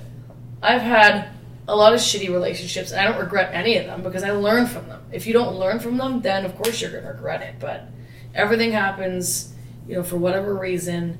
And if you're, you know, have a shitty relationship, if you learn from it, that's a good thing. That wasn't time wasted. That was time spent, you know, learning things about yourself and fixing things about yourself. So I think sometimes those relationships drag on a little bit longer than you need to learn the lesson. Sure, but then you learn that it went on too long, you know, and the only time I think that time was ever wasted is if you didn't learn from it. So that's what I think. I can agree with that. That's definitely what I think. I think a lot of funny things happened on the way to the podcast, and that's why we're here. This has been fun. This has been like I think it's pushed the boundaries of being the longest ever. But I think when you get a guest on, we hit a stride at the beginning. I was a little quiet, and I realized, but once we started going, I want to talk about horses for a little bit. That was nice. Yeah. That's actually the biggest part of my life. Doesn't seem like it, but no. This has been fun. This is until next week. What's this podcast called? A funny thing happened on the way to the podcast. Oh. It's really long. Okay. Really long name. That's a long one. Yeah. But a funny thing actually did happen. It always does. So it's a very true thing. I also got butt-ass naked in your car and changed. Yes, you did. And maybe flashed a couple people. I was wearing this beautiful dress, and it was way too tight because my arm muscles are getting pretty big. And I was going to, break it, and my ass... It was literally to here, this dress. I don't know if the camera can see my ass, but it was literally to there, so I changed in his car. We just went up 10,000 views. Thumbnail. I'll just start, every time I start coming, I'll just wear less and less clothing, and then eventually I'll just do it naked. Then we can't put it on YouTube. We're going to have to... Oh, you can push the limit. I can put pasties on, and I can wear That's the true. tiniest thong on the face of the planet, and we'll do the whole interview, and I'll just do this the whole time. We'll all wear that outfit. That might generate views for different reasons. Because you're just the cutest little twink if you were. I have too much hair to be a twink. That's not. No, you could be like a. Could you be a bear twink? Is that such a thing? I don't know. We're both hairy. Too men. much hair. So you're still you could, if you were gay, you'd still be a twink. Good to know. What's a twink? A twink is It's like a hairless gay person. no, it's not Like a hairless. scrawny build. Scrawny build, little cute face, young boy face kind of thing. So that's. I did not mean that as an insult. I think you're very. I think you're I didn't very take it as an attractive. So insult. that's absolutely. That was not an insult. I didn't take it as an insult. I thought it was Good. kind of funny. You saw it coming too, because I saw your face right before I said it. I'm just hairy. Well, you're a bear in the gay community, so you would actually probably go well together if you were both gay. I don't think so, Jesse. I'm sorry to break your heart, but no. We've had this theoretical. I'm just saying your conversation. builds, not necessarily your personalities. Just if you were both gay, you would probably go after the same type of build if you were gay. I'm just saying. It's good to know. Maybe in another life. I'm halfway there, so. Whoa, living on a prayer. Okay. Okay, signing off. Yeah, I'm Jesse. It's been fun. I'm James. Oh, you got the hair for it. Meow, that's right. Have a good week, everybody. Have a good week. See you later. Oh, that was good.